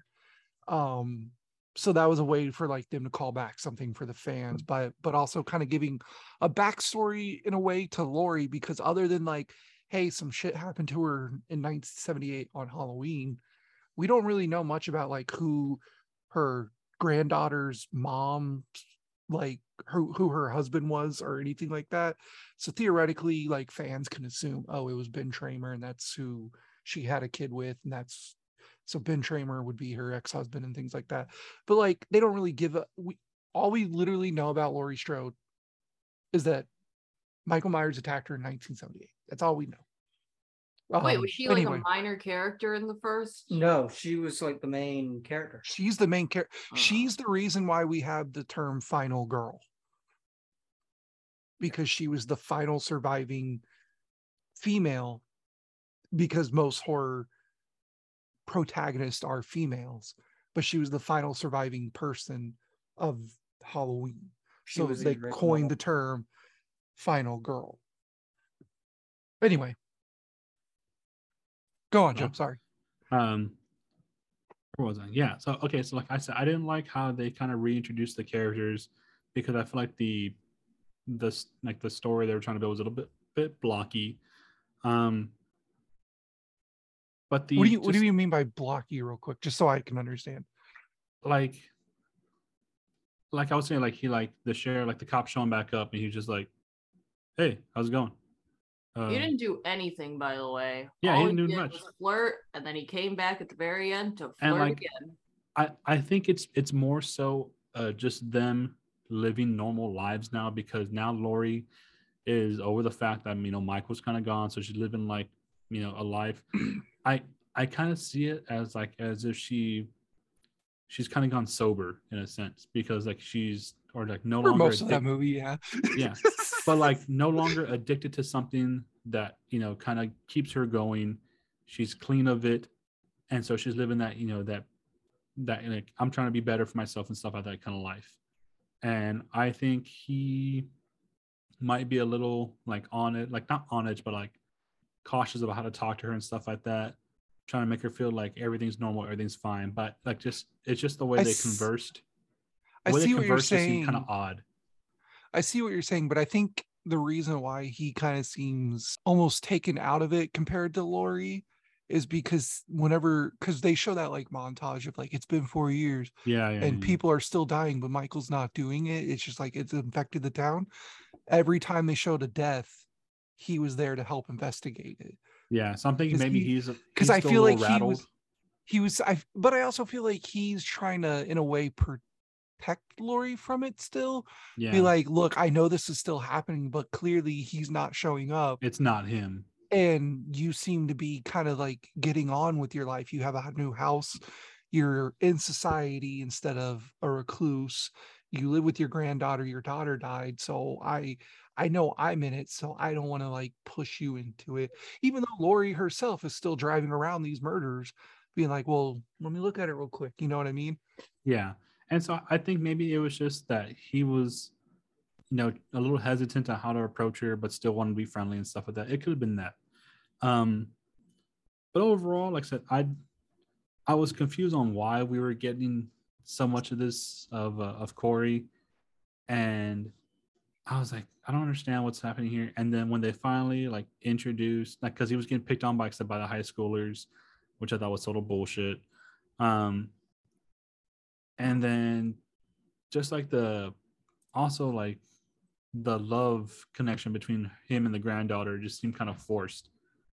Because like, that was way too sudden. Yeah, like Laurie, yes, I get Laurie was trying to like show him off to the granddaughter, but she was like, no, I'm not gonna date him. And all of a sudden it's like, hey, sup, we're going out. Hey, we're a thing now. It was very like kind of rushed and stuff like that. And I'm like, I feel like it's been like a couple days and they're talking about moving away together and stuff like that. I was like, that's fucking weird. Whatever. The supernatural stuff. Yeah. They're like, ooh, good idea. Ooh. And so I was like, okay, like he keeps getting like he's getting a little bit more and more edgier. Like what's going on here? And then they finally introduced Michael. And 40 minutes in. Okay, I have a question, because he told me that he only goes after babysitters. Why is he dragging people into the like sewage pipes? He doesn't only go after babysitters. He doesn't only go after babysitters. Oh, well. I thought that was his whole MO. I don't. Oh, God damn it. Oh, can we hold on? Let's anyway. Go back. Hold on. No, I'm tired of you interrupting me. Let's go back to Halloween Kills real quick. What? Okay. When he killed the old couple, were they babysitting? Okay, never forget what I. What about the couple that lived in his house? Back to Joe. Yeah. What about Big and Little John, the two best characters of Halloween Kills? You mean the best part of Halloween Kills? That's what he just said, you dingus. Jesus fucking. But were they babysitting? All right, shut up. We're not done here. All right, Joe, finish. So when we finally see Michael, and I was like, okay, why didn't he kill this guy? And I was like, why is he letting him go? But I finally realized, so my thing was I figured that Michael's letting this guy survive because Michael's on his last leg here, and he needs someone to kill some people to kind of get re-energized. So I figured Michael kind of cursed him. That's why we see the flashback in his eyes of everything happening.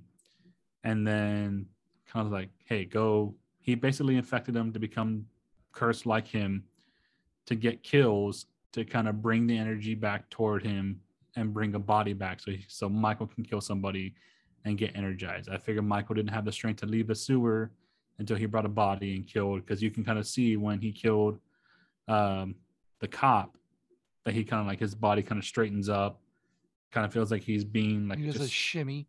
Yeah, kind of a shimmy, like, all right, Daddy's back, I'm ready to go. Why didn't he ever just kill that hobo living outside? Because they were chill. He didn't tell where Michael was, and Michael didn't have to kill him, Yeah, man. What's wrong with hobos? Jeez. He kept Michael. It was also in a weird way kind of a reference to Halloween 5.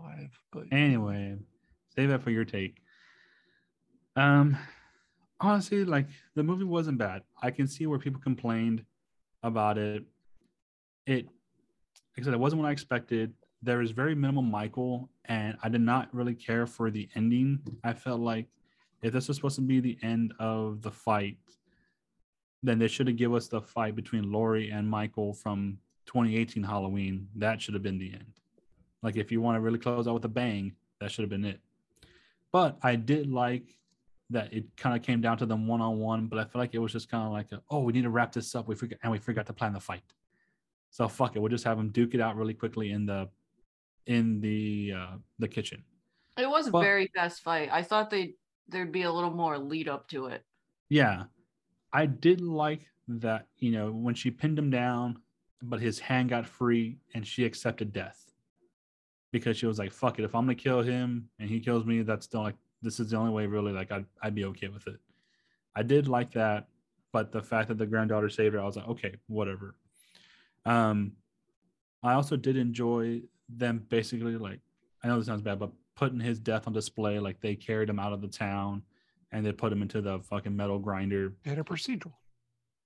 Yeah, but like I liked that because it was like them finally getting rid of their demon for good, not just Laurie, but the entire family, the entire town. But what? Okay. It was very like, this is very like, I don't know, not symbolic. It was symbolic. It was. It's literally. But when I was looking, I was like, this is not how this would work. If this was in real life, the FBI would be swooping in and being like, we're taking this body because this was a big fucking criminal. Yeah, but if you notice, where was the cops this whole time when he was like, but if you notice, out there in those woods, they're all right there with him. Yeah, that's the cops literally said that. They're like, hey, this is not how we do it. And the sheriff pulls up and goes, well, that's how we're going to do it tonight. Yeah. All those guys on the force were like old dudes who were from that time.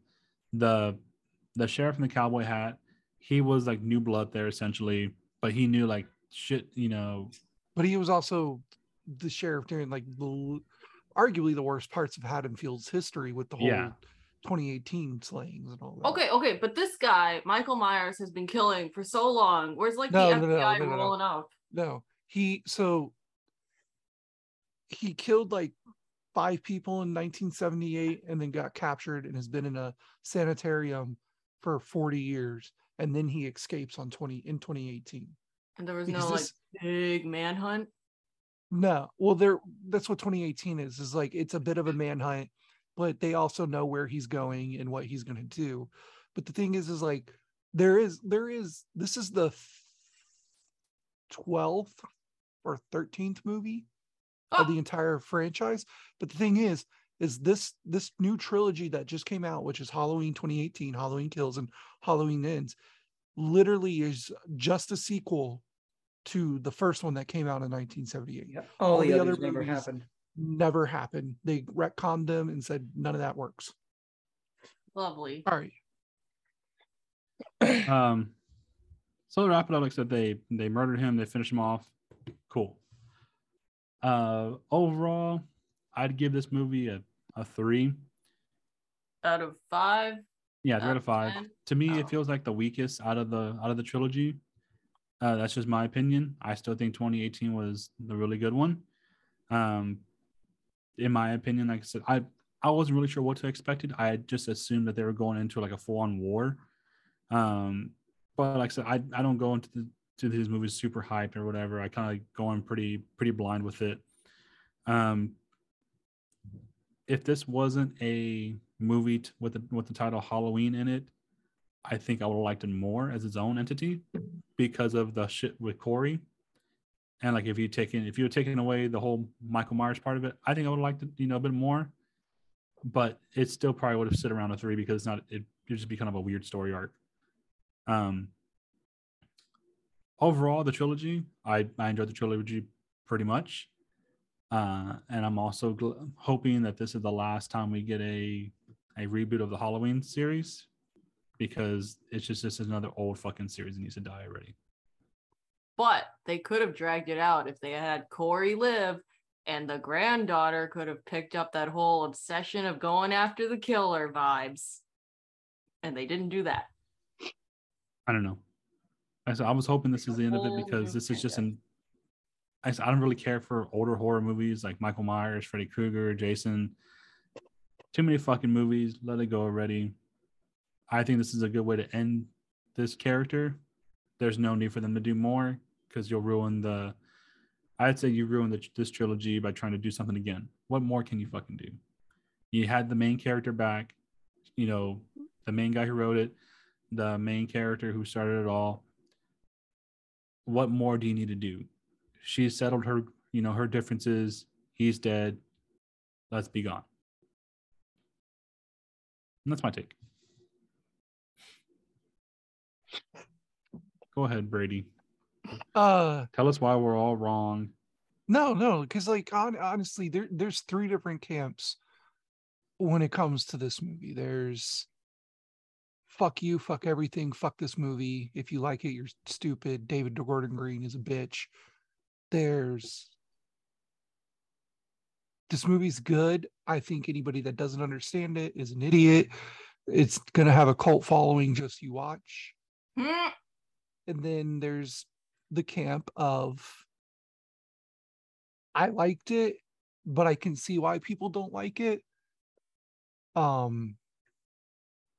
I'm also willing to hear both sides and have a cohesive conversation, like an actual well thought out conversation. You know what I mean? I find myself being a mix of 2 and 3. This movie's 100% going to have a cult following down the road. 100%. I don't think you're an idiot if you don't understand. Explain why, Lydia. Please hold. I don't think you're an idiot if you don't understand the movie or anything like that. And I can also see that's where I'm in camp 2. And I'm also in camp 3 because I can see where people do have issues with it. I'm not saying it's a perfect film.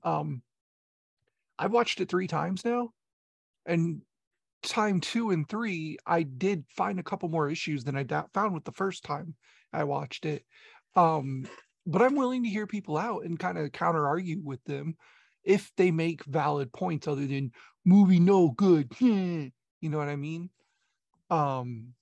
So let's go through the notes because I have a lot of notes.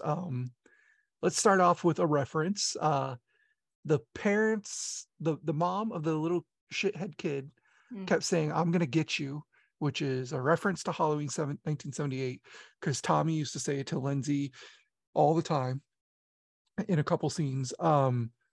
He's going to get you. Tommy used to tell that to Laurie all the time about the boogeyman, aka Michael Myers. This one made my heart really happy because this is not just a cool reference, but a deep cut reference. Because in 1978, the movie that Lindsay and Tommy are watching on TV before the killings start happening is the 50s version of The Thing, which John Carpenter absolutely loves. John Carpenter remade The Thing in 1980 something. I can't remember the exact year right now, but I know it's an 80s movie. I want to say 82 or 83, possibly maybe 85. So the fact that they have this little shithead kid and Corey watching The Thing on Halloween night is cool. But the fact that they were like, you know what, instead of the 50s thing, like they did in 78, let's update it because the kids today would be watching John Carpenter's The Thing. And that was 80 what? 82. That's what I thought. And I was just like, as soon as I saw that, I legitimately teared up a little. I was like, oh, because that's the second time they've done something like that. That's like an absolute love letter to John Carpenter.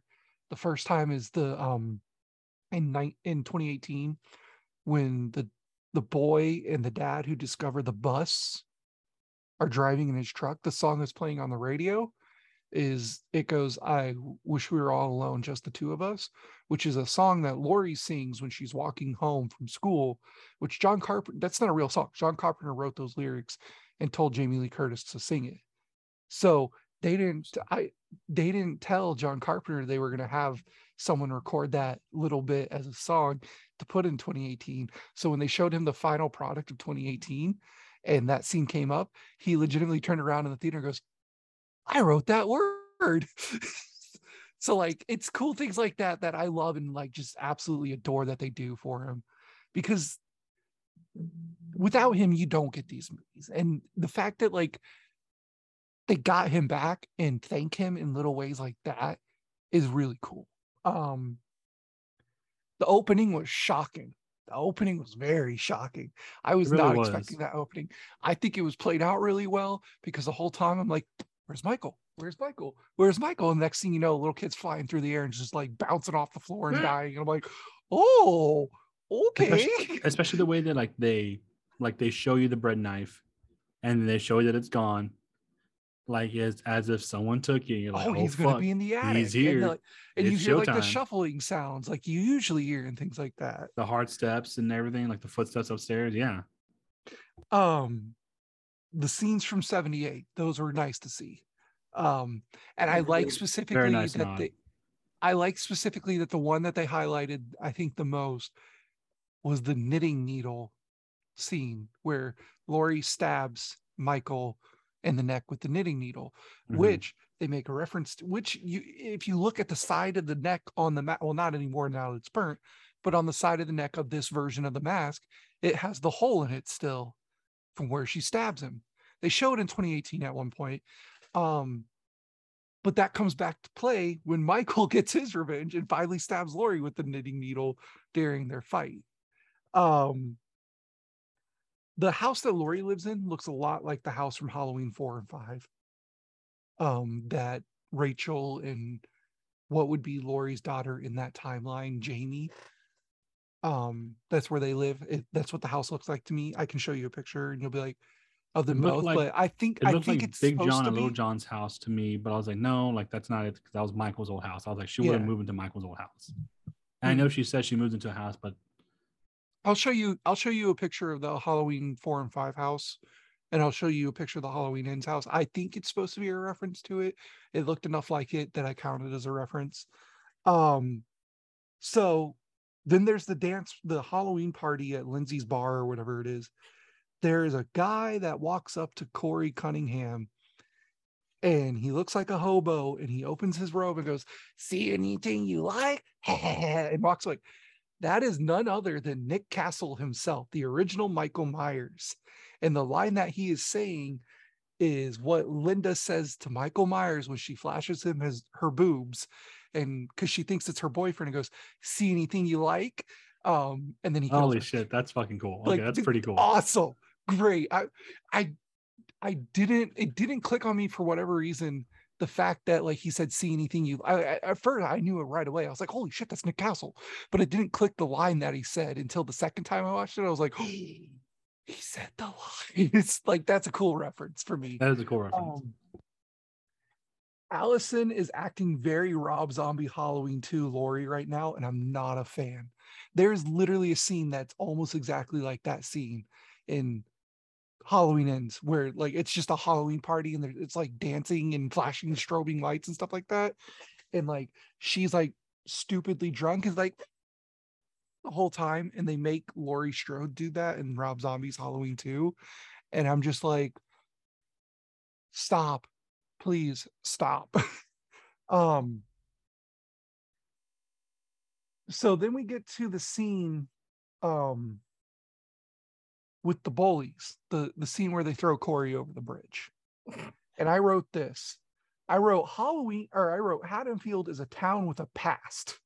You'd think that around or on Halloween of all nights, there would be multiple cops out. So the ideas of bullies basically attempting murder seems kind of dumb to me.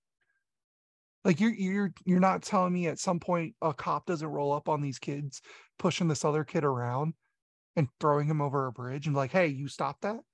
Like it's a town known for mass murders. You'd think there'd be cops around. You know what I mean?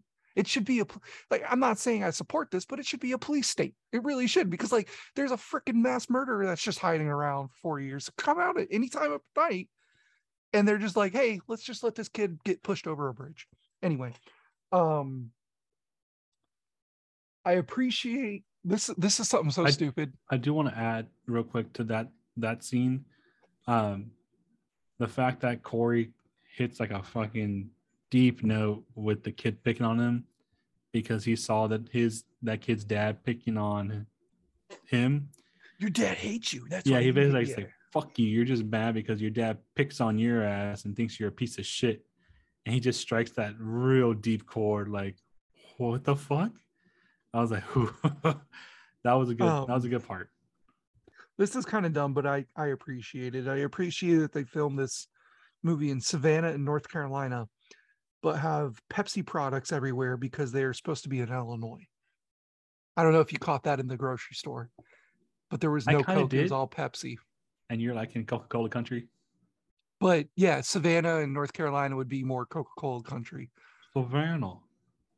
Yeah. It's more molasses like this. Molasses pouring out your mouth.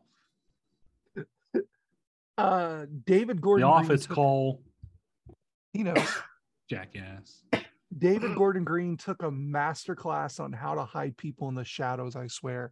I don't know if you guys caught it, but when the cop comes into the sewer and he's like shining his flashlight, there's a quick 2-second glimpse where Michael's like in a fetal position, like hiding in the corner, like, and like it's literally like that. And like I saw it in theaters and I rewound it on Peacock. Like he's literally just like, he's just sitting there avoiding the light, like, shit, don't see me, don't see me, don't see me. No, I see him standing. I'm like, he's just standing there. Like, how do you fucking miss that? Well, Corey's just standing there, but yeah. Yeah, I'm sorry, Corey's just standing there. Yeah. And then there's the other scene where Corey's killing the doctor. And I don't know if you noticed this, but like when the nurse first walks out, He's killing her. No sound. But you see the shadow of an arm going like this. And I'm like, oh, there's someone back. Because I was already looking for someone to be back there, you know what I mean? So I noticed it, and then they turned on like the light, and that's when the sound kicked in. But I'm like, how is he doing that quietly? Yeah, I thought that was a cool scene, but I thought it was fucking dumb because in the darkness you couldn't hear it. I think it was just supposed to be a scene that show that David Gordon Green and John Carpenter really worked on like lighting and how to hide someone in the light kind of deal. Yeah, like he would have done in anyway, I wrote, bro, Allison should really just listen, to be honest. Then there's that towards the end of the movie when Laurie's standing in the kitchen after she calls Allison and leaves a voicemail or something like that, and they show a picture of Linda, Annie, and Laurie together, like the frame picture. That is not an actual like scene from 1978. That's a behind the scenes like continuity picture for like their costumes or something like that. It's become like a thing that some of them will sign at conventions and stuff like that when they do it. So as a deep cut nerd, it was cool to see not just like hey, we took a frame from 1978 and framed it to be like, oh, she had friends back then, but like to have it be a behind the scenes photo was really cool. Neat. Yeah, I thought so too. Like I said, because they could have very easily like for example, the picture of Judy Greer that they showed, the one picture of Judy Greer that they showed on Laurie's phone looks like, hey, send us a selfie real quick so we can make it the background for this phone. Whereas like they didn't use something sentimental to Laurie at all or anything like that. So to have that picture be the sentimental picture, I thought was cool. They straight up do not mention Tommy once in this movie, and I'm okay with that. I didn't like what they did with the character and kills, and 100% think it would have been a different story arc had it been Paul Rudd. I will fight that to the day. Like, I die. Like, if it had been Paul Rudd and not Anthony Michael Hall, definitely a different character arc, for sure. Because there's no way you can write Paul Rudd going, I'm going to take old Huckleberry here and say night, night. Like, it just doesn't work. He'd be doing Paul Rudd things. Which he does in Halloween 6. He does Paul Rudd things. The ending. Let me explain this ending to you real quick. Please do. Because there's two things to it. Number one, it's the fact. So the ending is they're showing Laurie's house. They're showing parts of the town. They're showing the sewer. like all that stuff, right? But what's important about that is the fact that there's no music or any sound in that scene at all. And it's an opposite but a mirror to 1978, because the idea of Halloween in 1978 is that Michael Myers is the personification of evil. So when 1978 ends, they do that same exact shot of showing, where Michael fell off the balcony onto the ground, where the closet that Laurie hid in, the house, the Myers house, things like that. But all you hear is Michael breathing throughout all of that. So for it to be completely quiet, to signify that it really is the ends. He's no longer here. Is or so evil cool. is no longer here. Yeah. There's also this. The reason they show the mask at the end is because there is Malik Akkad, who is the son of Mustafa Akkad, who helped John Carpenter finance the movie in 1978 and ultimately took over after John Carpenter said he was done with Halloween. Like, he did the score for Halloween 3 and moved on. Mustafa took over. He unfortunately died in a terrorist attack in 2005, but his son took over. His son is also famous amongst fans for being the person that suggested Busta Rhymes for Halloween Resurrection. Oh, yeah. Because Mustafa, because at the time he was like 19, 20 when Resurrection came out, and Mustafa came up to him and goes, "Hey, we need someone big and popular to throw in our next Halloween movie. Who do you suggest?" And Malik just goes, Busta Rhymes, I guess. I don't know. But at the time, he would have been a bigger person, so it makes sense. Malik Akkad has a no death clause for Halloween movies. So Blumhouse still owns the rights, as far as I know, for the Halloween franchise. Give it about 5 to 10 years and we'll get a reboot, because as long as he's alive, as long as Malik Akkad is alive, I'm sorry, I'm saying it wrong. I think it's Malik. Malik Akkad is alive. There's a no Michael Myers death clause. So they can reboot it. My suggestion would be maybe pick up the Thorn storyline and go from there again, because that'd be kind of cool. But basically, yes, it's Halloween Ends, but I'll get to that in my review, but just give it 5 to 10 years. Would you say it's the end so far? The end so far. The fact that they ended with "Don't Fear the Reaper," which is another callback to 1978, because Laurie and Annie are listening to it when they're smoking weed in their car before Sheriff Brackett goes, "Hey guys."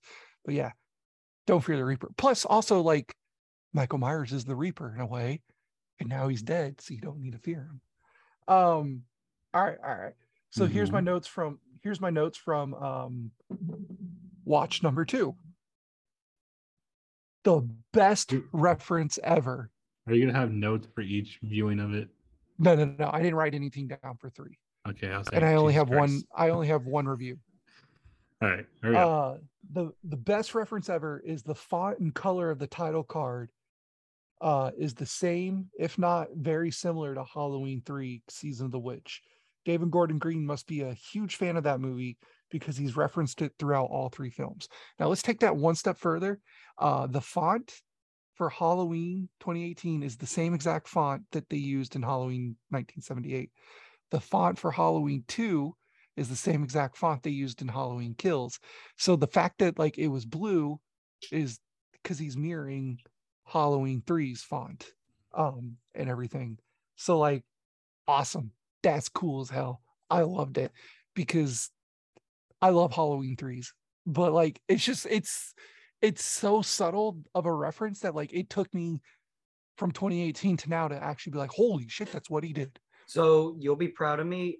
I've never seen Halloween 3, but I know it's... You know what the title card looks like? I know the blue font's associated with it. When I saw this in the theaters, I picked up and I'm like, oh, that's Season of the Witch. Like, almost immediately. And I don't even know how. I'll give you that. I'll give you that, Cole, because I didn't pick up on that in theaters. It took me the second watch to realize. Okay. It. Yeah, I picked up on it that's too. Halloween 3. Okay, cool. I picked on it too because I was like, why is it blue? Like, it's Halloween, it should be orange. And I was like, oh, he's doing the Season of 3 thing. I was like, neat. I like that they embrace Jamie Lee Curtis's real wit and humor and work it into the character of Laurie. Total 180 from 1978, when Laurie was reserved and quiet and wouldn't even consider talking to Ben Tramer about going on a date. And now she's just like, rip your fucking shirt off and show Grief your tits and be like, fuck you. And I'm like, yeah, that's Jamie Lee Curtis in real life. Like, she's cool grandma now. Expanding on that, she's still kind of shy and quiet when it comes to Frank. Because like he's like, hey Laurie, and she's like, hey. Yeah, kind of little closed up there, but yeah, I get it. I like the junkyard dude, Ronald.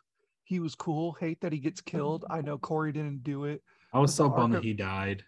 But the arc of his character, I liked him too, yeah. The arc of his character reminds me of Drain. Dad? I think it was supposed to be like a guy that was dating his mom. I took him as kind of like a stepdad type of. Yeah, because he called him Ronald. He never called him Dad. He always called him Ronald or Ronnie. Yeah, that was the vibe I got. And it seemed like Corey was only working there because of the fact that he was like dating his mom or whatever. But anyway, I hate that he died, and his character arc reminds me of Danny Trejo's character from Rob Zombie Halloween. Danny Trejo's character in Rob Zombie's Halloween was like the one nice person to Michael, and Michael just kills him no matter what, because that's what he did. Michael just kills. I know there isn't a traditional chase scene, etc., but I do feel the score is underutilized compared to previous scores of the trilogy and even the original set of films. I feel like throughout the original set of films and throughout Halloween 2018 and Kills, you get constant score. And I feel like there's just a lot of like dead silence in this movie. I can see that, because honestly, like I didn't pick up on a lot of the Halloween theme. I feel like it's pretty abundant in the other movies. Well, even like go back to like 1978 real quick. Like you get the opening right away for the credits, and then like you see like just like a hint of like Judith walking upstairs, and you get like it's constant like noise, and like I feel like there was just a lot of quiet in this movie. I will point out this one thing about the soundtrack though, that you guys know I'm a nerd. You guys know I'm a huge fucking nerd.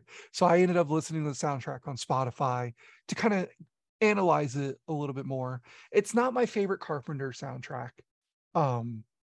It's not the strongest of the current 3 that he has out. But it fits the movie well because it's a slow build, like the movie is. The movie's a slow build. But if you listen to like, I think this is supposed to be another reference, but I'm not entirely sure, so I'm not going to count it as one.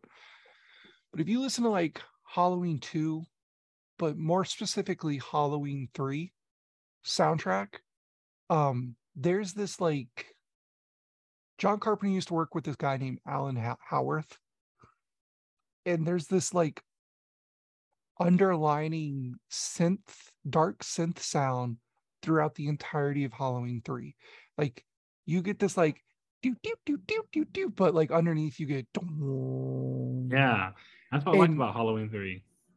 And I there was a few moments in this Halloween soundtrack that it came up in, like that underlining dark synth sound. But the one that I picked up the most was in the junkyard scene. And it makes sense because it's kind of more like the action-y scene. But like I was like, is he trying to purposely like channel Alan Howarth's like style? Because it sounded cool. Then we got, this is a joke I wrote, Don't Fear the Grocery Store Prices, because Don't Fear the Reaper was playing during the grocery store scene on like it was like a grocery store quartet version of it, or like instrumental version of it. Didn't you have another joke too? Yeah, I did. I'll get to it. Okay. I thought you were to open up with that. The second watch is when I realized Nick Castle was saying the "see anything you like" line. I also wrote down, this party scene is a little too much like the one from Rob Zombie Halloween 2 for me. Not a fan. Still wasn't a fan of that scene. Not a fan of Lindsay's character, to be honest. She seems lost throughout the film. She really did. She was doing tarot at one point, and she was tending bar at one point, and then like you saw her for like a second during the funeral procession.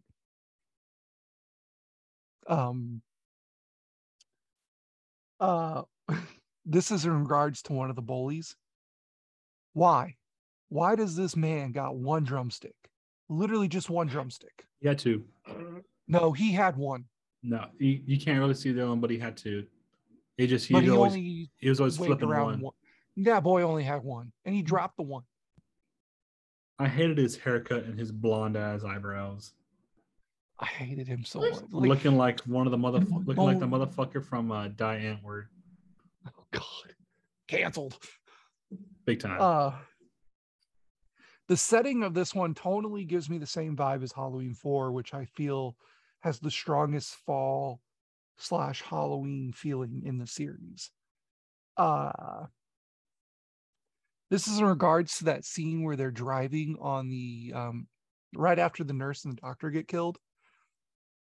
The scene I like to refer to as the Evil Rides Tonight scene, because I was fully expecting Michael Myers to be on the motorcycle with Corey instead of Allison.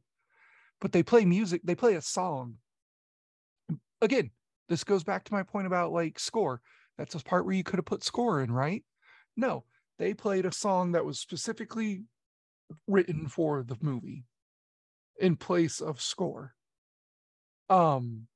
Which I felt was weird, because Ghost specifically wrote Hunter's Moon last year for Halloween Kills, and they don't play it until the credits. Right. So why are we playing the song that was made for the movie during the movie? It just seemed weird to me. And also just not very like Halloween in a way, you know? Because they don't really use like licensed music other than like Don't Fear the Reaper and things like that. Which I thought was, honestly, I thought it was weird that Ghost wrote a song for the movie because like that seemed out of pocket for them to do, you know what I mean? And use it during it's credits. Not a bad song. It's not a bad song, but that's not something they normally usually do. When you write one for a movie too, it's like this. You play it in the movie. Yeah.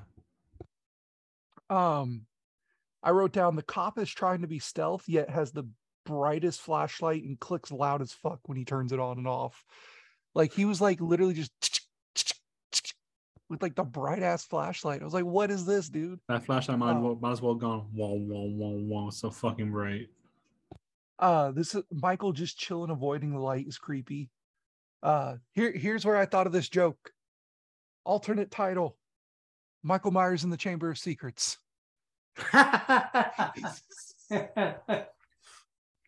Also, how Michael Myers became a Teenage Mutant Ninja Turtle. Still not sure I understand the flashing sequence when Michael and Corey touched, as well as Michael's little like convulsing thing he did after he stabs the cop a couple times. I get it, but I think that's him transferring a bit of the evil to him to bring back a body so he can get more energy to get going again. And I think that's also ultimately why in the end the fight was so quick and so easy on Laurie's side, is because Corey didn't kill enough and like his power was still like going through Corey. Limited. So when Corey like killed himself, it kind of like died down, dissipated the powder in a way. It's like he's past well, they're both past their prime, honestly. Well, also if you listen to Michael that entire time, like that beating took it out of him, because he's like struggling to breathe the entire like Michael breathes loud, but this is the loudest I've heard him breathe in 44 years. God, it was so annoying. He's got asthma. He got mesothelioma. He's got to call those numbers, you know. He's a mouth breather. He's like it's the mask. He can't breathe. It sounds like me after running for 2 minutes. You don't run. There's a reason. Because he can't breathe, Lydia. Another reference I noticed: Allison and Corey walk up the stairs the same way Judith and her boyfriend did in 1978. Little horn dogs. This is what I wrote. How is Corey stabbing him so quietly? The subtle shadow of the arm movement was nice. I hated the song that was written for the movie, which is like Burn It Down by Boy Hesher or something like that. I was hating this song throughout the movie. I was like, this song again, I like synth-based songs, but please stop. The sound on Peacock is terrible compared to my theatrical experience. During the movie, the more horror-centric parts, the mix gets noticeably turned down. And that bothered me a lot. Because like you would get like the scene of like Michael opening the door and like grabbing the nurse and like throwing her into the wall. And like in I saw it in Dolby and all that. And in the theaters, it was like, and on Peacock, it was like you could barely hear it. I feel, and I don't know why they did that, but it was noticeable to me.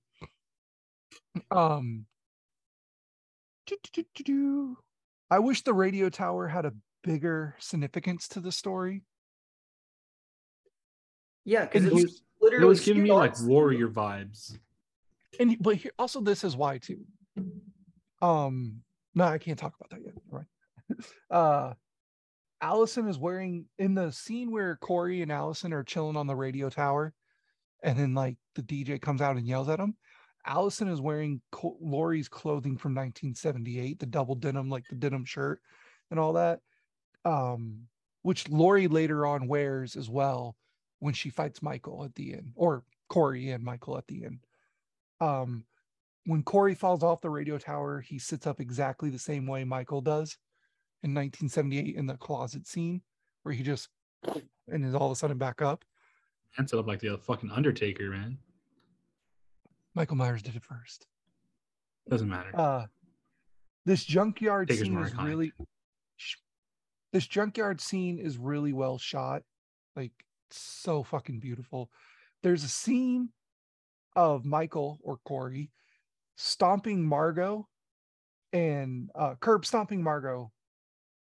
But right before that happens, he walks into frame, and something about the lighting where he walks into frame, I say is the third best example of extremely beautiful cinematography that we've gotten this year. And it's third to the scene in Prey where they're in the tree with the mountain lion or whatever it was, and the scene in Nope with OJ getting chased by the UFO. Like, just that one little scene of like Michael towering over her, but the lighting behind him, ooh, perfect. Another joke I wrote. Real talk. Did they get TV at Smith's Grove? And if so, did Michael watch American History X? His head stomping people left and right. I'm pretty sure he's done that like 4 times between 3 movies. Practical effect they used for that one was. I always like that they use a bass drop in that scene every time he drops his foot, because it's always boom. It's so heavy. When Corey goes to kill his mom, the whole sequence of him putting the knife or getting the knife is a mirror image of 78 when Michael goes to kill Judith. Okay, real quick. What the fuck was up with his mom slapping him and then saying, no, I'm sorry, and then kissing him? It's 100%. What the fuck was that? She is abusive. Yeah, you can pick up on the incest vibes there, buddy. Yeah, I was like, what the fuck, man? No, look, that's all fucked up. Don't get me wrong, that's all fucked up. Her biggest sin in this whole movie is her goddamn milk glass during the dinner scene with the spaghetti sauce all over it. There's 2 Halloween H2O references in this movie that I highly appreciate. The first one being, the first happening in the movie is when Corey goes to kill the radio DJ. It's kind of a mirror of the scene where Michael just walks past a window where LL Cool J just happens to not be looking at the time. And so Corey does the same exact thing because the DJ wasn't looking, and Michael or Corey just goes and walks right past him. It looks exactly like that scene. H2O? Yeah. LL Cool J was an H2O? Yeah. He plays a security guard. And he survives. You're saying we have Busta Rhymes and LL Cool J in this overall franchise? Yeah. Oh, Jesus fucking Christ. And then the other one happens when Laurie and Michael are fighting, and Michael grabs Laurie's hand and goes for the garbage disposal. There is a highly almost garbage disposal hand thing going on in H20 at one point. That is the same scene where the CGI mask was featured in H20. Just fun little fact there. Why he got to ruin the record / turntable like that? Most brutal thing to witness in this movie, to be honest. All the movies, to be honest. I was so mad about that. Also, why didn't no one like call that place up and be like, "Hey, yo, what's up with the record?" Because it was like on the radio. Scratching. I was like, "Oh, Jesus!" I was like, "You never get the blood of the groove like that, man." While I said my comments earlier about the score throughout this movie, the scene with Laurie faking a suicide call to trick Michael, or she didn't fake the suicide call, but you know what I mean, to trick Michael, Corey, having zero music makes it so much more intense, to the point that I believe she really is going to do it for a second in the theater.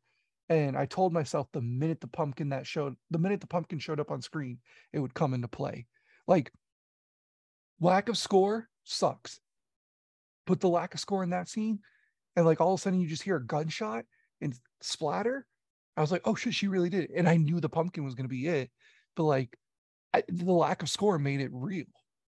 I can get that too, because I was like, there's no way she's just going to do that. And I was like, this has to be a setup. And then I saw the pumpkin. I was like, it's a setup. 44 years later, Michael gets his revenge with the knitting needle.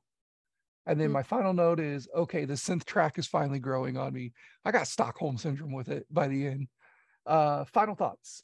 Wow, what an interesting finale to 44 years worth of storytelling. The film for sure is going to definitely split the fan base by a lot. Let me put this in a legacy sequel sense. What Halloween 2018 did was bring old fans back and introduce new fans in the same way The Force Awakens did for Star Wars.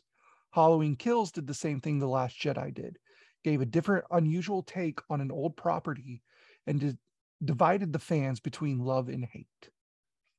Halloween Ends, on the other hand, is nothing like Rise of Skywalker, where you kind of get the end of the saga and it brings the haters back and neatly wraps up everything with nicely. No, Halloween Ends says, we gave you two very strong films and we're wrapping everything up for our story in a blood-soaked bow. And if you like it, cool. If you don't, cry about it, because we don't care. I, for one, liked it. As a diehard Halloween fan, I can see where other diehards wouldn't. But also as a diehard Halloween franchise fan, you learn to love even the weaker entries into the franchise. I'm looking at you, Halloween 6 and Resurrection. Story-wise, it's a movie about grief and shared trauma, and metaphorically and physically overcoming your demons that haunt you. It's a slow burn, but ultimately I think it's a fitting and proper end. This movie truly felt final, and I don't see another being made in my lifetime. I want to take that back, though. I can see 5 to 10 years. But personally, let me die before, because I don't want to get invested again, kind of deal. A couple strong points of this film are the wonderful directing style that David Gordon Green has used throughout his trilogy, a style you can tell he worked with John Carpenter to perfect, as well as his pullback on references. I counted 25 to 30 during Halloween 2018, and at least 15 in Halloween Kills. In this film, I counted 5 to maybe 10 at most. I feel like, yes, there was references, but they were not as like in your face as the other ones were. Overall, I'm happy with what I saw. My one and only complaint, if I'm being honest, is that I got a bit of a Rob Zombie Halloween 2 vibe from a character, and it just annoyed me the whole movie. And then just real quick, my rewatch review. I still love it. I stand by my previous review. There's some goofy stuff in it, but that goes with horror territory. Also, I would like to add, this movie is about survivor's guilt, loss, and trying to start over. It's all the themes set up in 2018 coming to a fitting conclusion. The reason I love this movie so much is honestly because it tells the audience to go fuck itself. This was never the audience's story to relate to. This was David Gordon Green and Danny McBride's story they wanted as a kid. It makes so much sense it's calling the audience out about slasher films and how fucking stupid people are for relating to literal serial killers instead of the victims and people. And they're like, why is my slasher movie not gory? And then cry about it. because they are part of the issue that's being called out. That's the genius with all three of these films. Is David Gordon Green wanted to reboot Halloween, and Danny McBride wanted to reboot Halloween, but he wanted to make it about the people. Michael is a consistent in the franchise. Freddy is a consistent in his franchise. Jason, same thing. But like, people celebrate, and I to a point I can understand why, but people celebrate those characters, whereas David Gordon Green looked at it as, why are we celebrating the murderer and not the people going through it? That's why I don't like those movies, because like, we're just getting the same dude doing the same shit over and over again. But that's why I like these movies, the David Gordon Green ones, so much, is because he's willing to take that different approach and make it grounded in reality to a point, and be like, this is essentially a human interest piece. And I think that's why I like these more, because it relates more to the people that are dealing with it, not the other way around. A couple more points I want to make. I fully believe David Gordon Green 100% remade Halloween 3 and then shut the people that don't like Halloween 3 up, because what's the biggest complaint about Halloween 3 is the fact that exactly. And what did he do? He remade Halloween 3 and put Michael Myers in it. Yeah, he's 100. I'm telling you, man, he's 100% a Halloween 3 fan. He had the masks in Halloween 2018.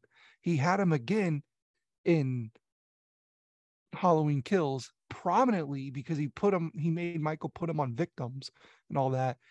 And Halloween 3 is literally a whole separate story that's not really about Michael, set in the Halloween universe, exactly like Halloween Ends is, exactly like Halloween 3 was, but with Michael in it. Also, this is why I feel like the radio tower should have had more point to it, is because I feel like there was an early leak that obviously was completely fake, of this movie could have been like that radio tower. And they showed in Halloween Kills too, by the way, the radio tower, that the radio tower could have been controlling Michael this whole time, because he was constantly looking out at the town. Maybe he was looking at the radio tower, getting his powers back. I know it sounds stupid, but there is a small way you can write this movie to have the radio tower controlling Michael Myers. And I think it would work, especially if you're going with the whole Michael Myers is in the movie, but it's not about him storyline. You know what I mean? I 100% absolutely applaud David Gordon Green and Danny McBride for writing these three movies. I think they did something that no other slasher film series is ever going to be able to do, first of all, and also just too scared to do, which is, again, calls out the audience for literally celebrating a mass murderer and giving the story back to the people. Because ultimately, that's why we have Final Girls. That's why we have Laurie Strode for 6 movies now or something like that, is because we do care about those characters, but they get pushed back or they don't return in the franchise. And so the franchise just becomes about the killer. And that's kind of like what Halloween was never really supposed to be about anyway. First of all, Halloween was supposed to be an anthology series if it ever got a sequel. That's why you get Halloween 3. And second of all, that what do they, throughout the entire franchise, that's what they focus on, is the people. You know, in Halloween 1 and 2, it's about it's about Laurie Strode. Halloween 4 and 5 and partially 6, it's about Laurie Strode's daughter. Halloween 7 is about a member of the Laurie Strode family and things like that. Yeah. Anyway, basically it's about the people. I love it. Great. Then I'll go ahead and run through this real fast. I promise, real fast. Overall ranking of the franchise as a whole. So we're going to start with number 13, cool, which is Rob Zombie's Halloween 2. Absolute dog shit. Refuse to watch it. Refuse to fucking watch it. Okay. This may, if I wanted to see hobo Michael Myers with white trash mom and a white horse in like half a mask and he talks at one point, I wouldn't want to see that movie. Anyway, number 12, Rob Zombie's Halloween. That one has grown on me throughout the years. It's still not good though. Number 11, Halloween 5, Revenge of Michael Myers. That one, absolutely. Ugh. Number 10, Halloween 2. I recently, because I obviously did a franchise rewatch for spooky season. And it was just boring, man. Like I was not in that movie at all. Number 9, Halloween Resurrection, the Busta Rhymes movie. It's fun. If you don't like it, you're stupid. No, I'm just kidding. But if you don't like it specifically because it's like Busta Rhymes is in it, it's just like doesn't he actually fight? Doesn't he like spin kick Michael Myers in that one? He does kung fu to Michael Myers. He also calls him a chicken fried motherfucker. Number 8, Return of Michael Myers or Halloween 4. Number 7, Curse of Michael Myers or Halloween 6. Number 6, Season of the Witch or Halloween 3. Number 5, Halloween Kills. Okay. Number 4, Halloween 2018. Number 3, Halloween Ends. Wow. Number 2, Halloween H20. I know I said it last year, but I'll say it again. That is the movie that started the entire franchise for me. I was on bed rest after an open heart surgery. It was playing on FX at night, censored. I couldn't sleep. I was drugged up and I turned it on, which I vaguely remember. I don't know, drugs got to me. But the one thing I do remember is this one specific line. So we all know the line in Snakes on a Plane. I'm tired of these motherfucking snakes on the motherfucking plane. Well, on FX and things like that, they censor it to, I'm tired of these monkey fighting snakes on this Monday to Friday plane. So in Halloween H20, 20 years later, there's a scene where Josh Hartnett's character, which is Laurie Strode's son in this timeline, scares LL Cool J, and he goes, "Holy shit, you scared the shit out of me." Well, in the censored version, it goes, "Lickety snot, you scared the snot out of me." And like whenever I watch it at home on DVD in the or on Blu-ray on like the collection that I have, it throws me off not hearing that version of the line. Honestly, watching a movie on FX is probably the shittiest way you can watch a movie. Dude, I just learned the other day though that like the FX version like has added scenes apparently that aren't on any other version. And it's become like a rare thing to have in your Halloween collection. Like if you have like a bootleg version of it, people will buy it for hundreds of dollars. Jesus, that's wild. Yeah. Anyway, so what's number 1? Oh, number 1 is 1978, obviously. The one that started it all. The one that would not exist without, or would not, all the other movies would not exist without it. Yeah, I had a lot of fun with this movie. I know I've watched it 3 times. I might watch it one more. I don't know. But I'm glad you guys enjoyed it for what you did and didn't enjoy the parts that you didn't enjoy. It makes total sense for who you guys are as movie watchers. I understand that like you also aren't like super nerd like me when it comes to it. I will 100% admit that like my super nerdness for this franchise totally comes from the Halloween 20 experience of, again, laying in bed, being on drugs, recovering from a surgery. And there like, was hey, a lot let's of watch stuff I liked in this movie. Like I liked all the kills and stuff like that. There was good stuff. It was just the story arc that was kind of like I said, kind of blocky for me. I hate what there was a line in it that I absolutely hated where Margot's like, "And you're dead too." Like you couldn't even warn him. You'd be like, "Hey, yo, he's behind you," but she's like, "Nah, you about to die, bro." Oh shit. All right. For Moviecation, I'm Brady. I'm Joe. I'm Cole. Oh, am I supposed to say? Oh, Jesus. Okay, we were not hiring her. All right, bye. Bye.